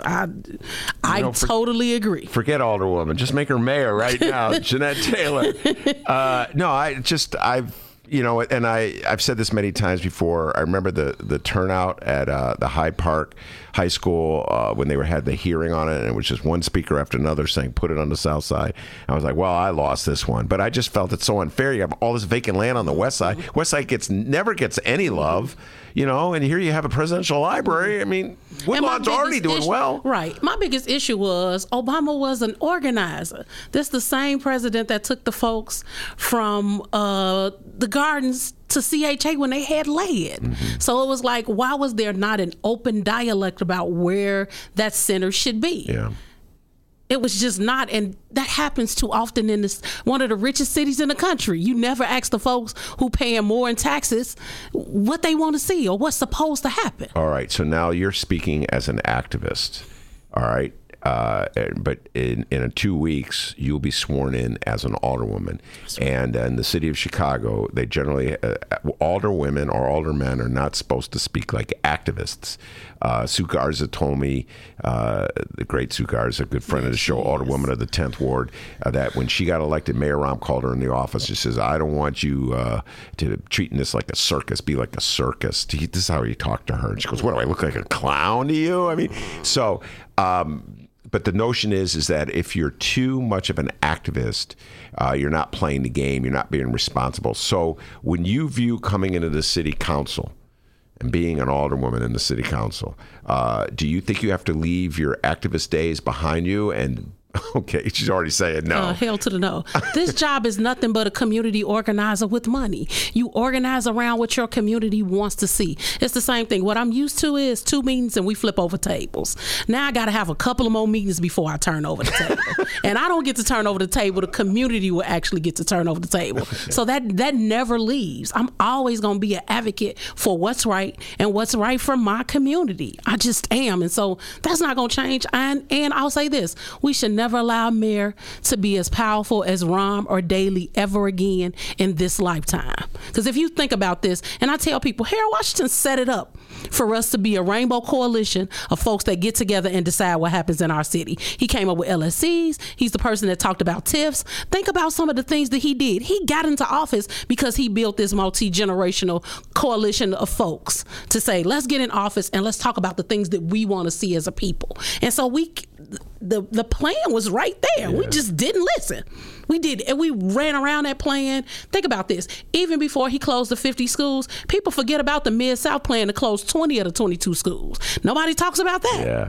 Nobody talks about Michael Scott is the person who walked around saying we're going to close these schools after they knocked down CHA. That's never a conversation. I'm the elephant that does not forget. I don't. Michael Scott, she's alluded to, is the former board president under Mayor Daley, committed suicide. Yep. Some people say he didn't commit suicide. Yeah. That's a whole other story. And his son will be a colleague of yours in the Chicago City Council. That's right. He is the alderman of the 24th Ward. All right. Briefly, just talk about, I let you get away from the hunger strike. Just go back a little bit and talk about the hunger. What a profound moment that was in the fall of Mayor Rahm, in my humble opinion. Talk about the hunger That was, we all could high-five each other to say we helped get rid of him. So thank you, Mia. Yeah. I appreciate it. Because it was platforms like this where you're able to tell your story and people get to hear the other side. We can't pay for big radios and commercials and billboards, but we got Ben, so that's just as good. I didn't want to go on a hunger strike, to be honest. Mm-hmm. I got cookies and crackers and stuff in my bag. I eat all day long. So going on a hunger strike was not, it wasn't in my mind. And when they first, I was like, what kind of crack cocaine is my organization on? I'm not doing that. But after just having people that you work with through coalitions saying, no, it's not going to happen. It's closed. It's a done deal. I couldn't take that back to the young people in my community that it was a done deal. I was like, we're going to fight the good fight, and whatever happens, it happens. And so being on that hunger strike, I saw a city that loved me, but I also saw a city that hate me. I did. People barbecued like feet away from us when we were on the hunger strike. People came and took pictures of us. They started harassing us. It's how we wind up staying at Operation Push, because it wasn't safe for us to sleep in front of Diet. And so that's part of the story that we never really talked about. And it was hard because it was an open space for people to come into. Remember, it's a church. It's Operation Push. Yeah. And so people would come in and they would start off knives and just disrupt and want to fight. It got really, really bad, and it was ugly. And so when it was over, I didn't want to organize anymore. I was like, I'm done. I'm done with this. We got this. I'm done. I just felt like I was in a battle that I was never going to win. And so I continued to be a part of COCO, but I did not take an organizing job. As a matter of fact, I was like, I can't do it. Emotionally, I was tore down because there are people who actually get up every day to make a policy to figure out how to destroy low income and working families, and Black and brown was to be particular. Mm-hmm. And that bothered me because that's not what I taught. That was not where I come from. I went to the neighborhood high school. I had about 4 white teachers. I didn't learn about racism until I worked downtown in the Saks Fifth Avenue building. That's not what I was taught. I was taught and raised in love. One of my favorite teachers was this teacher named Ms. Rivera, and her husband name was Bill. And one day I came to school early and she was singing Don't Mess with Bill. And it lightened up my day because she was singing a song by some people that I love. Yeah. So that's what I was taught in, and that's what I was, I just knew that was going to be life, and it wasn't. And so when they announced the OPC, I was just like, that's it. That I can't take it no more. Somebody got to be down there to say what people are thinking, because I don't think it's not that people don't think it. They just won't see it. And what do you mean by the OPC? When they announced the Obama Presidential Center was coming to Jackson Park. I was just like, that's it. That if we're not at the table, so we're not pushed out, it's going to be a problem. So that's that when you decided to run for alderwoman? That is. That day that so I originally went to sleep out in front of the McCormick place. Mm-hmm. I had to leave because my mother wound up going into the hospital. And so I went to the hospital with my mother. I'm the oldest.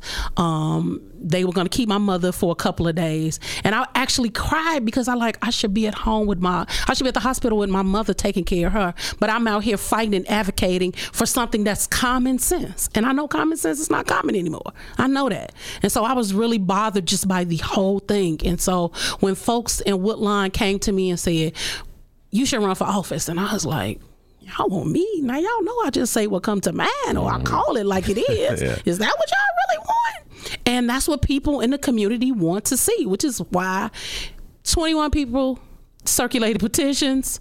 15 turned them in, 9 made the ballot. There were 2, and the community chose me to be the one. Yeah. And all right, so now you're the alderwoman. What does this mean for the Obama Center? It means the Obama Center got to come with the come on. We getting that. We need a community benefits. Yeah. So let me say this. A CBA ordinance is not just about the Obama Center. It's about any project that uses our TIF dollars and our space and our money, us saying we should benefit from it. Think about this.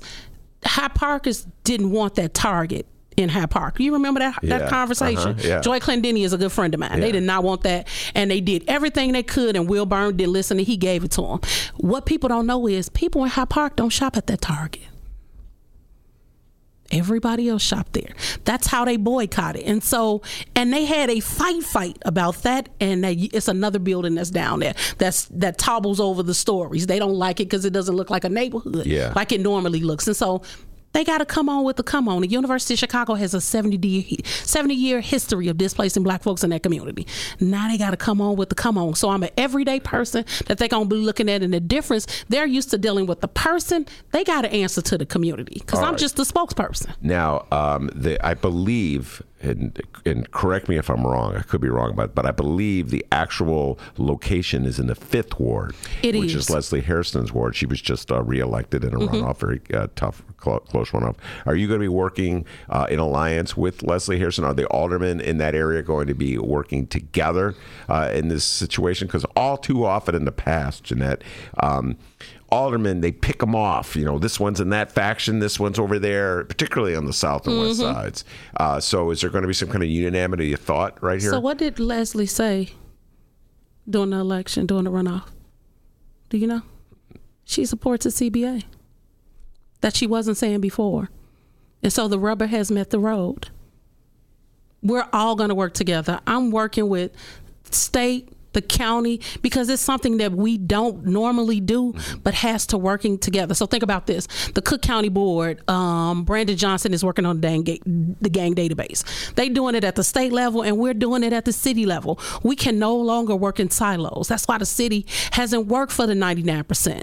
And so we got to work together. Now, I've cussed a lot of the people at city council out. I have. I'm in a different role now, so we got to have conversations. The difference is my community will be at the table with me. There is no hiding place for any alderman now. You got to come on with the come on, or you'll be in the unemployment line with everybody else. It's true. Have you heard from Mayor-elect Lori Lightfoot? I actually did. She's called me twice, or her staff has called. I'm looking forward to working with her. Like I said, the organizer, not activist, organizer in me will turn over a table. The politician that I am not has to sit at the table and at least listen. And when I don't agree, I don't agree. There's going to be a lot of, just think about this. This city council has been pushed so far to the left that they might as well sing a Beyonce song. To the left, to the left. They have been pushed to the left. Yeah. And so that's great for that 99% of the city. Now we could actually do a progressive tax. Now we could talk about the LaSalle Street tax without it being, oh, no, I can't do that. No, people have spoken. Now, do you want these organizers to get together? Because people don't talk about that we're movement candidates. The movement made a lot of us. They're talking about democratic socialists. Yeah, I agree. I don't get into titles, but we push folks to the left to say, look at all of us. We can afford college for all. We can afford Medicare for all. And when you talked about who would I pick for president, it's either going to be Elizabeth or Bernie for me. All right, now, wait, that's a perfect point to take a break. We're going to come back. I'm going to play for Alderwoman Jeanette Taylor. You didn't hear this because you didn't have the headphones on when I played it for Monroe and Atiba. It is the latest Joe Biden commercial. We're going to play a little bit and see if you still say you're going to be for Elizabeth Warren or Bernie Sanders. We'll be right back with Jeanette Taylor. Hey, everybody. What you're about to hear are the piano stylings of Jeff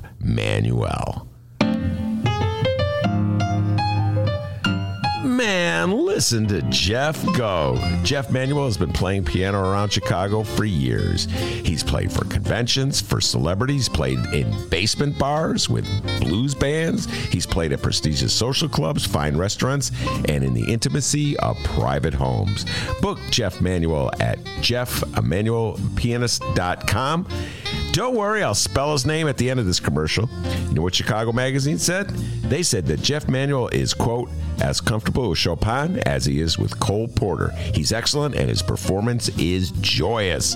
He offers an elegant stream of compositions and interpretations that entertains the mind but won't hurt the ears. To hear more of Jeff Manuel's work and to book Jeff for your next event, go to jeffmanuelpianist.com. I'm going to spell it out for you, people. Jeff,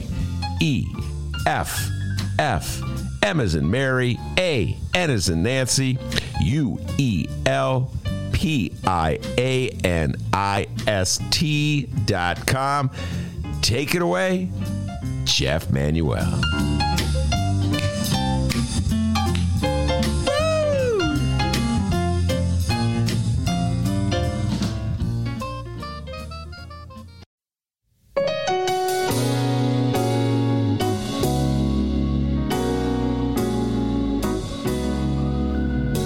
Welcome back to the Ben Joravsky Show.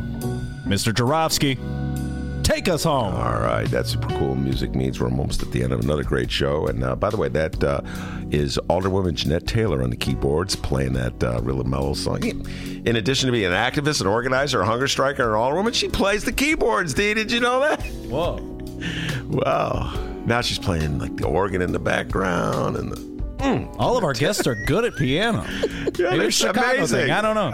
It's amazing how good our guests are at the piano. Oh, God. Before I put the challenge to Jeanette Taylor on who she's going to support for president, if she can withstand a certain voice from the not-so-distant past. Dee, you got an update for us? Absolutely. We have a few updates before we roll out of here. Everyone's talking about today's testimony from Attorney General William Barr after Special Counsel Robert Mueller called out Barr on his heavily redacted version of the Mueller report. Well, Chairman Lindsey Graham said he plans to write a letter to Special Counsel Robert Mueller, inviting him to speak to the committee. What do you think about that? Okay. Who said that, Graham? Yeah. All right. Okay, Graham. Graham, why don't you read the Mueller report and then you invite him in, okay? All right, here we go. For 10 trivia points. Ooh. Oh, Ben does this to everybody. For 10 trivia points. Yeah. Which 2020 Democratic presidential candidate said that Barr should resign? Well, I think you gave it away. Cory Booker. Nope.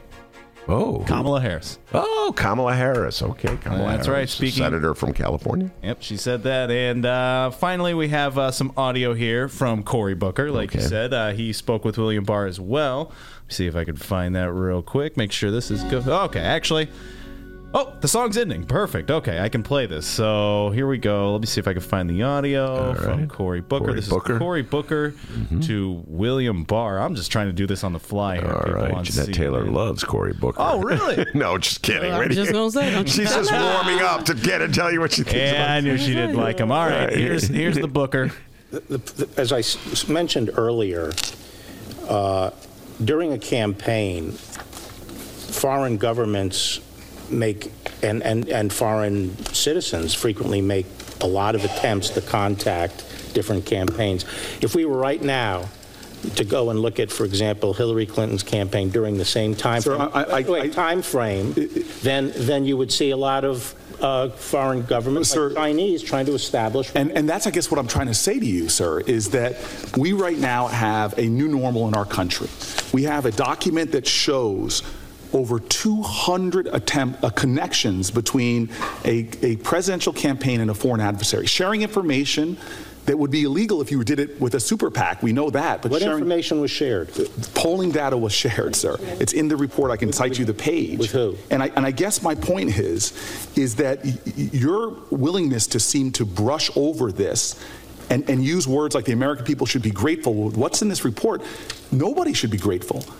Concerted efforts for deception, for misleading, inappropriate action after inappropriate action that is clear. And then on top of that, at a time that we all recognize that we had a foreign power trying to undermine our election, you, the chief law enforcement officer, not only undermines your own credibility as an independent actor when there's ongoing investigation still, using the president's own words, having it criticized by the Mueller himself. But the challenge we now have is that we are going into an area where you seem to not even be willing to be in the least bit critical in your summarizations. I believe that calls in your credibility, and again, my time is up. That is Cory Booker, Senator from New Jersey, interrogating William Barr, the Attorney General of the United States. Barr, once again, defending President Trump. I got to tell you this, Jeanette. I don't know if you've been following what's been going on in terms of the Mueller report. I know you've been preoccupied with your own election here. We talk about it obsessively on the show. Tell Auntie Maxine to just start impeachment. Yeah, okay. So you're for... Tell him just go ahead. Why are we wasting time with things that we already know, that we already brought up? Like the American people, we got other stuff to do. We got a country that we need to get together on our own. We know what he did. We know he's guilty. I need to meet the Mueller report. No, nobody did. No, It looks like nobody read it. So I read it. You read it. I'm sure, Ben. You're over the top like that, Ben. I'm sure. Yeah. But we know. Yeah. Just start the impeachment already. Stop wasting my time. Yeah. I'm with you 100% on that one. Or at least start the investigation that leads to impeachment so the impeachment starts. It would be nice to start it maybe in March of 2000 as we're gearing up for the presidential campaign. So, Ari, you're not impressed with Cory Booker as a presidential candidate, Jeanette? Hell to the no. Okay. Tell him to investigate. Let's talk about this charter schools that he support and that I'm pretty sure he's taking his money from. Let's have that conversation. I look at people. A lot of people talk progressive. What did you do? Is your work progressive? Are you moving in a progressive way? The things that you support, are they really helping? And New Orleans is 99% charter schools. So bad that young people don't even get a bus in front of their house. They got to walk 2 and 3 blocks from their homes to catch a bus to go to a school that's an hour away. So he could do something, but not run for president. All right. That's Cory Booker she's alluding to. And I think you said, I don't know if you said it on the air or off mic, that you're leaning toward Bernie Sanders or Elizabeth Warren. All right. So, Dee, let's hear what Alderwoman Jeanette Taylor has to say about the latest commercial from Grandpa Joe Biden. You got that one ready to go? This is an extraordinary man with an extraordinary career in public service. Somebody who has devoted his entire professional life to service to this country. He revitalized American manufacturing as the head of our middle-class task force. He fought to make college more affordable. He suited up for our cancer moonshot, giving hope to millions of Americans. The drum. That's what you like. The drum gets you every time, doesn't it? He led our It's on Us campaign against campus sexual assault. All right. It'll fade it out a little bit. That, of course, fade that all over. is President Barack Obama. So I had a joke. I began the show talking about, I'm more of be honest, everybody knows I'm more of the Bernie, Elizabeth Warren side of the party. But when I hear Barack Obama's voice, I'm like, oh no, my hand is going toward Biden's name. So Barack's credibility doesn't go that far because he gave us Rahm. So that kills that. Yeah, can't take political advice from you. Sorry. Not sorry. I'm really not sorry. No. Hell no. Hell no. Rahm was the worst thing. Rahm is like that new Coke they got out that they add an orange and ginger to. It's just disgusting. It's a no. No. Oh, no. So, I don't know. The ginger one's pretty good. Yeah. I don't like it. It ain't like this nasty aftertaste. I don't like it. I kind of agree with Jeanette Taylor on this one. So, in other words, you don't feel a tug toward Joe because of Barack Obama's endorsement. Hell to the no. Okay, all right. Just want to see. No. Because we were talking about this with Atiba and Monroe. I don't know if you heard this part. This clearly is going to be Joe Biden's selling point when the presidential primaries make their way to the South. And you know as well as all of us, Jeanette Taylor, that the black vote is key in the South. You're not going to win that Democratic nomination without getting black people to support you. And that is Joe Biden's already gearing up for that. Hey, I was Barack's vice president. You think it's going to work? But people are still, no, because we do our homework. One thing that used to happen 11 years ago when I got into organizing is we used to have these report cards, and I'd be like, this is not school. What the hell do we need a report card? But it's to keep checks and balances on what they've done. Because during election time, what happens? We forget. We forget the crap that they've endorsed. I will never, ever, ever forgive Barack for Rahm. Ever, ever, ever, ever, ever. So nothing he said. What was that all about? Why do you think Barack pushed so hard? Okay, first time he wanted to get him out of the White House because Rahm was driving everyone crazy, including Michelle Obama. But it's like, why give him us? Well, that's a good point. Couldn't they make up an island somewhere on the ocean to give him them? Why he had to come here? Yeah, he sent him to Chicago. Okay, but why the re-election campaign where he doubled down with the endorsement on radio? I think there may have been a TV commercial. I know there was a radio. Why do you think Barack was so eager to? Was it because of the presidential library? Was that it? It's a lot of things. So he's from Chicago. Who's from Chicago? Neither one of them is from Chicago. No, well, Barack started his political career. Fair here. enough. Okay. So, and you think about who is the one person that he ran against that he couldn't get? Bobby Rush. Exactly. And so you need that black vote. It's historically anywhere. And so it was the only way Rahm would have got ushered in if he would have got Barack support. And at that time, we loved Barack Obama. We don't care what he did. But once he gave us Rahm, that love went right out the window. Yeah. Because he was like the little Napoleon that came here and just... We are already one of the most segregated cities in the country. And I felt like we were starting to mend all the things that made us different. And he came and just was like, open up the floodgates to corporate America and say, do whatever you want to them. I don't care who they is. I don't care who they are. And oh, by the way, I don't care what they think. Oh, so you don't care that black mothers on the South Side are passing out at CPS board meetings over a high school that's something that's a human right? Mm-hmm. Oh, okay. Let's see how that works for you. And so I hope that Rahm doesn't work anywhere after this. He doesn't qualify. Him getting on TV blaming black folks for Laquan McDonald and what happens in our communities.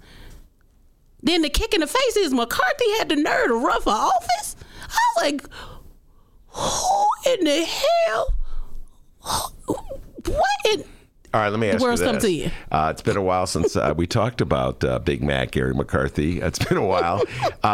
And for a while, I would pose this question to all my guests, my old show, the one I was unceremoniously fired from. Anyway, my old show, I'd say to them, all right, at the run, because at one point, Rahm and McCarthy were sort of in the race together. If it had come down to a runoff, Jeanette Taylor, between Rahm Emanuel and Gary Big Mac McCarthy for mayor of the city of Chicago, who would you have voted for? I'd have wrote in hair washing. I probably wouldn't have done the same thing. We all would have wrote in hair washing. Hair washing to be the first mayor who is dead to be in office, because we wouldn't have voted for neither one of them. Yeah. We'd have been we wouldn't have let that happen. We'd have organized everybody who didn't get along. This would have been the one time that we got along and got together to make sure neither one of them were in the runoff. We would have really the best thing about Trump is he's made us put our petty difference to the side and work to make sure that we get somebody who understands how this country works and what we should be doing in politics. So that's the best thing that ever could have happened with him getting into office. All right. So have you decided who you're going to support, or are you still making up your mind about it? I know it's early. So have you decided? Bernie. You're going to stay with Bernie? Of course I am. She talks about free college. I'm paying back college debt for two of my kids. Yeah. So I got student loans that I'm paying. Were you a Bernie delegate last time? I don't remember. I wasn't. I just was. I was team Bernie because everything he said was what we were thinking. Yeah. That we thought nobody listened to us, and he took that around the country. And what I love about him is. And I took a page out his playbook. He never changed regardless of what space he was in front of. I don't care who it was. He did not change who he was. And so I got to get behind that. I like Elizabeth. She a woman, but... Okay, all right. Jeanette Taylor is sticking with Bernie. We have a Bernie button here, but it's not because I've decided to endorse him. Just We had a bunch of Bernie people, and they gave me the Bernie button. I think if you keep picking up that Bernie button and saying you got it, that you just won't say it out loud. So listen, I voted for Bernie in 2016. I'd never heard a mainstream Democrat talking. And he's not even a Democrat, but I'd never heard a candidate for president talking that way. Mm-hmm. So I said I have to vote for Bernie. And I really respect him for standing up and just like you said, just sticking up. When you said the same thing on Fox TV. He did not change. Looking at all, and I'm not one person who watches those debates because they drive me nuts. Everybody dressed alike, everybody being nice, everybody saying the stuff that they really want to say something else, but they're being nice. And he stuck to his gun. He did not change what he said. And so I feel bad that they put up Hillary and not him. I think that's how we got Trump. You can't tell me any different. That's how we wind up, because it was like, okay, as a woman, she had her time. All right, if Monroe Anderson were here, he would cut it at this point, Jeanette Taylor, and said it was the Russians who did it. I'm just speaking up for you, Monroe. You're not here, but you're gone, but not forgotten. All right, Alderwoman Jeanette Taylor, it's a blast having you on. We're going to bring you back. And again, congratulations. It was a great victory, very spirited campaign. The 20th Ward, I think, is better off with you having won. So congratulations to you. I really appreciate you coming in here. I also want to thank Atiba Buchanan and my old friend Monroe Anderson. Man, I'll tell you what, that was great talking Trump with Atiba and Monroe. We're going to bring them back. And Miles has done an outstanding job, as he does every day, our office editor, the pride and joy of Evanston, Illinois. And, of course, the man, the myth, the legend behind the boards. The ladies all love him for his body and his mind, and they call him White Lightning. Oh, wow. Both things not true. The pride and joy of Alton, Illinois. Dr. T, give yourself a raise. Take it out of petty cash. See you tomorrow, everybody. All right, live streamers, if you missed any of today's program, remember, you can download the Ben Joravsky Show at both Chicago Sun-Times and Chicago Reader websites, chicago.suntimes.com, chicagoreader.com. About 4 o'clock, I'll have it downloaded. And, hey, downloaders, you know we live stream the program? Yeah, we do. Every Tuesday through Friday, 1 until 3 p.m. Central Time. Same websites, chicagoreader.com, chicago.suntimes.com. Find it.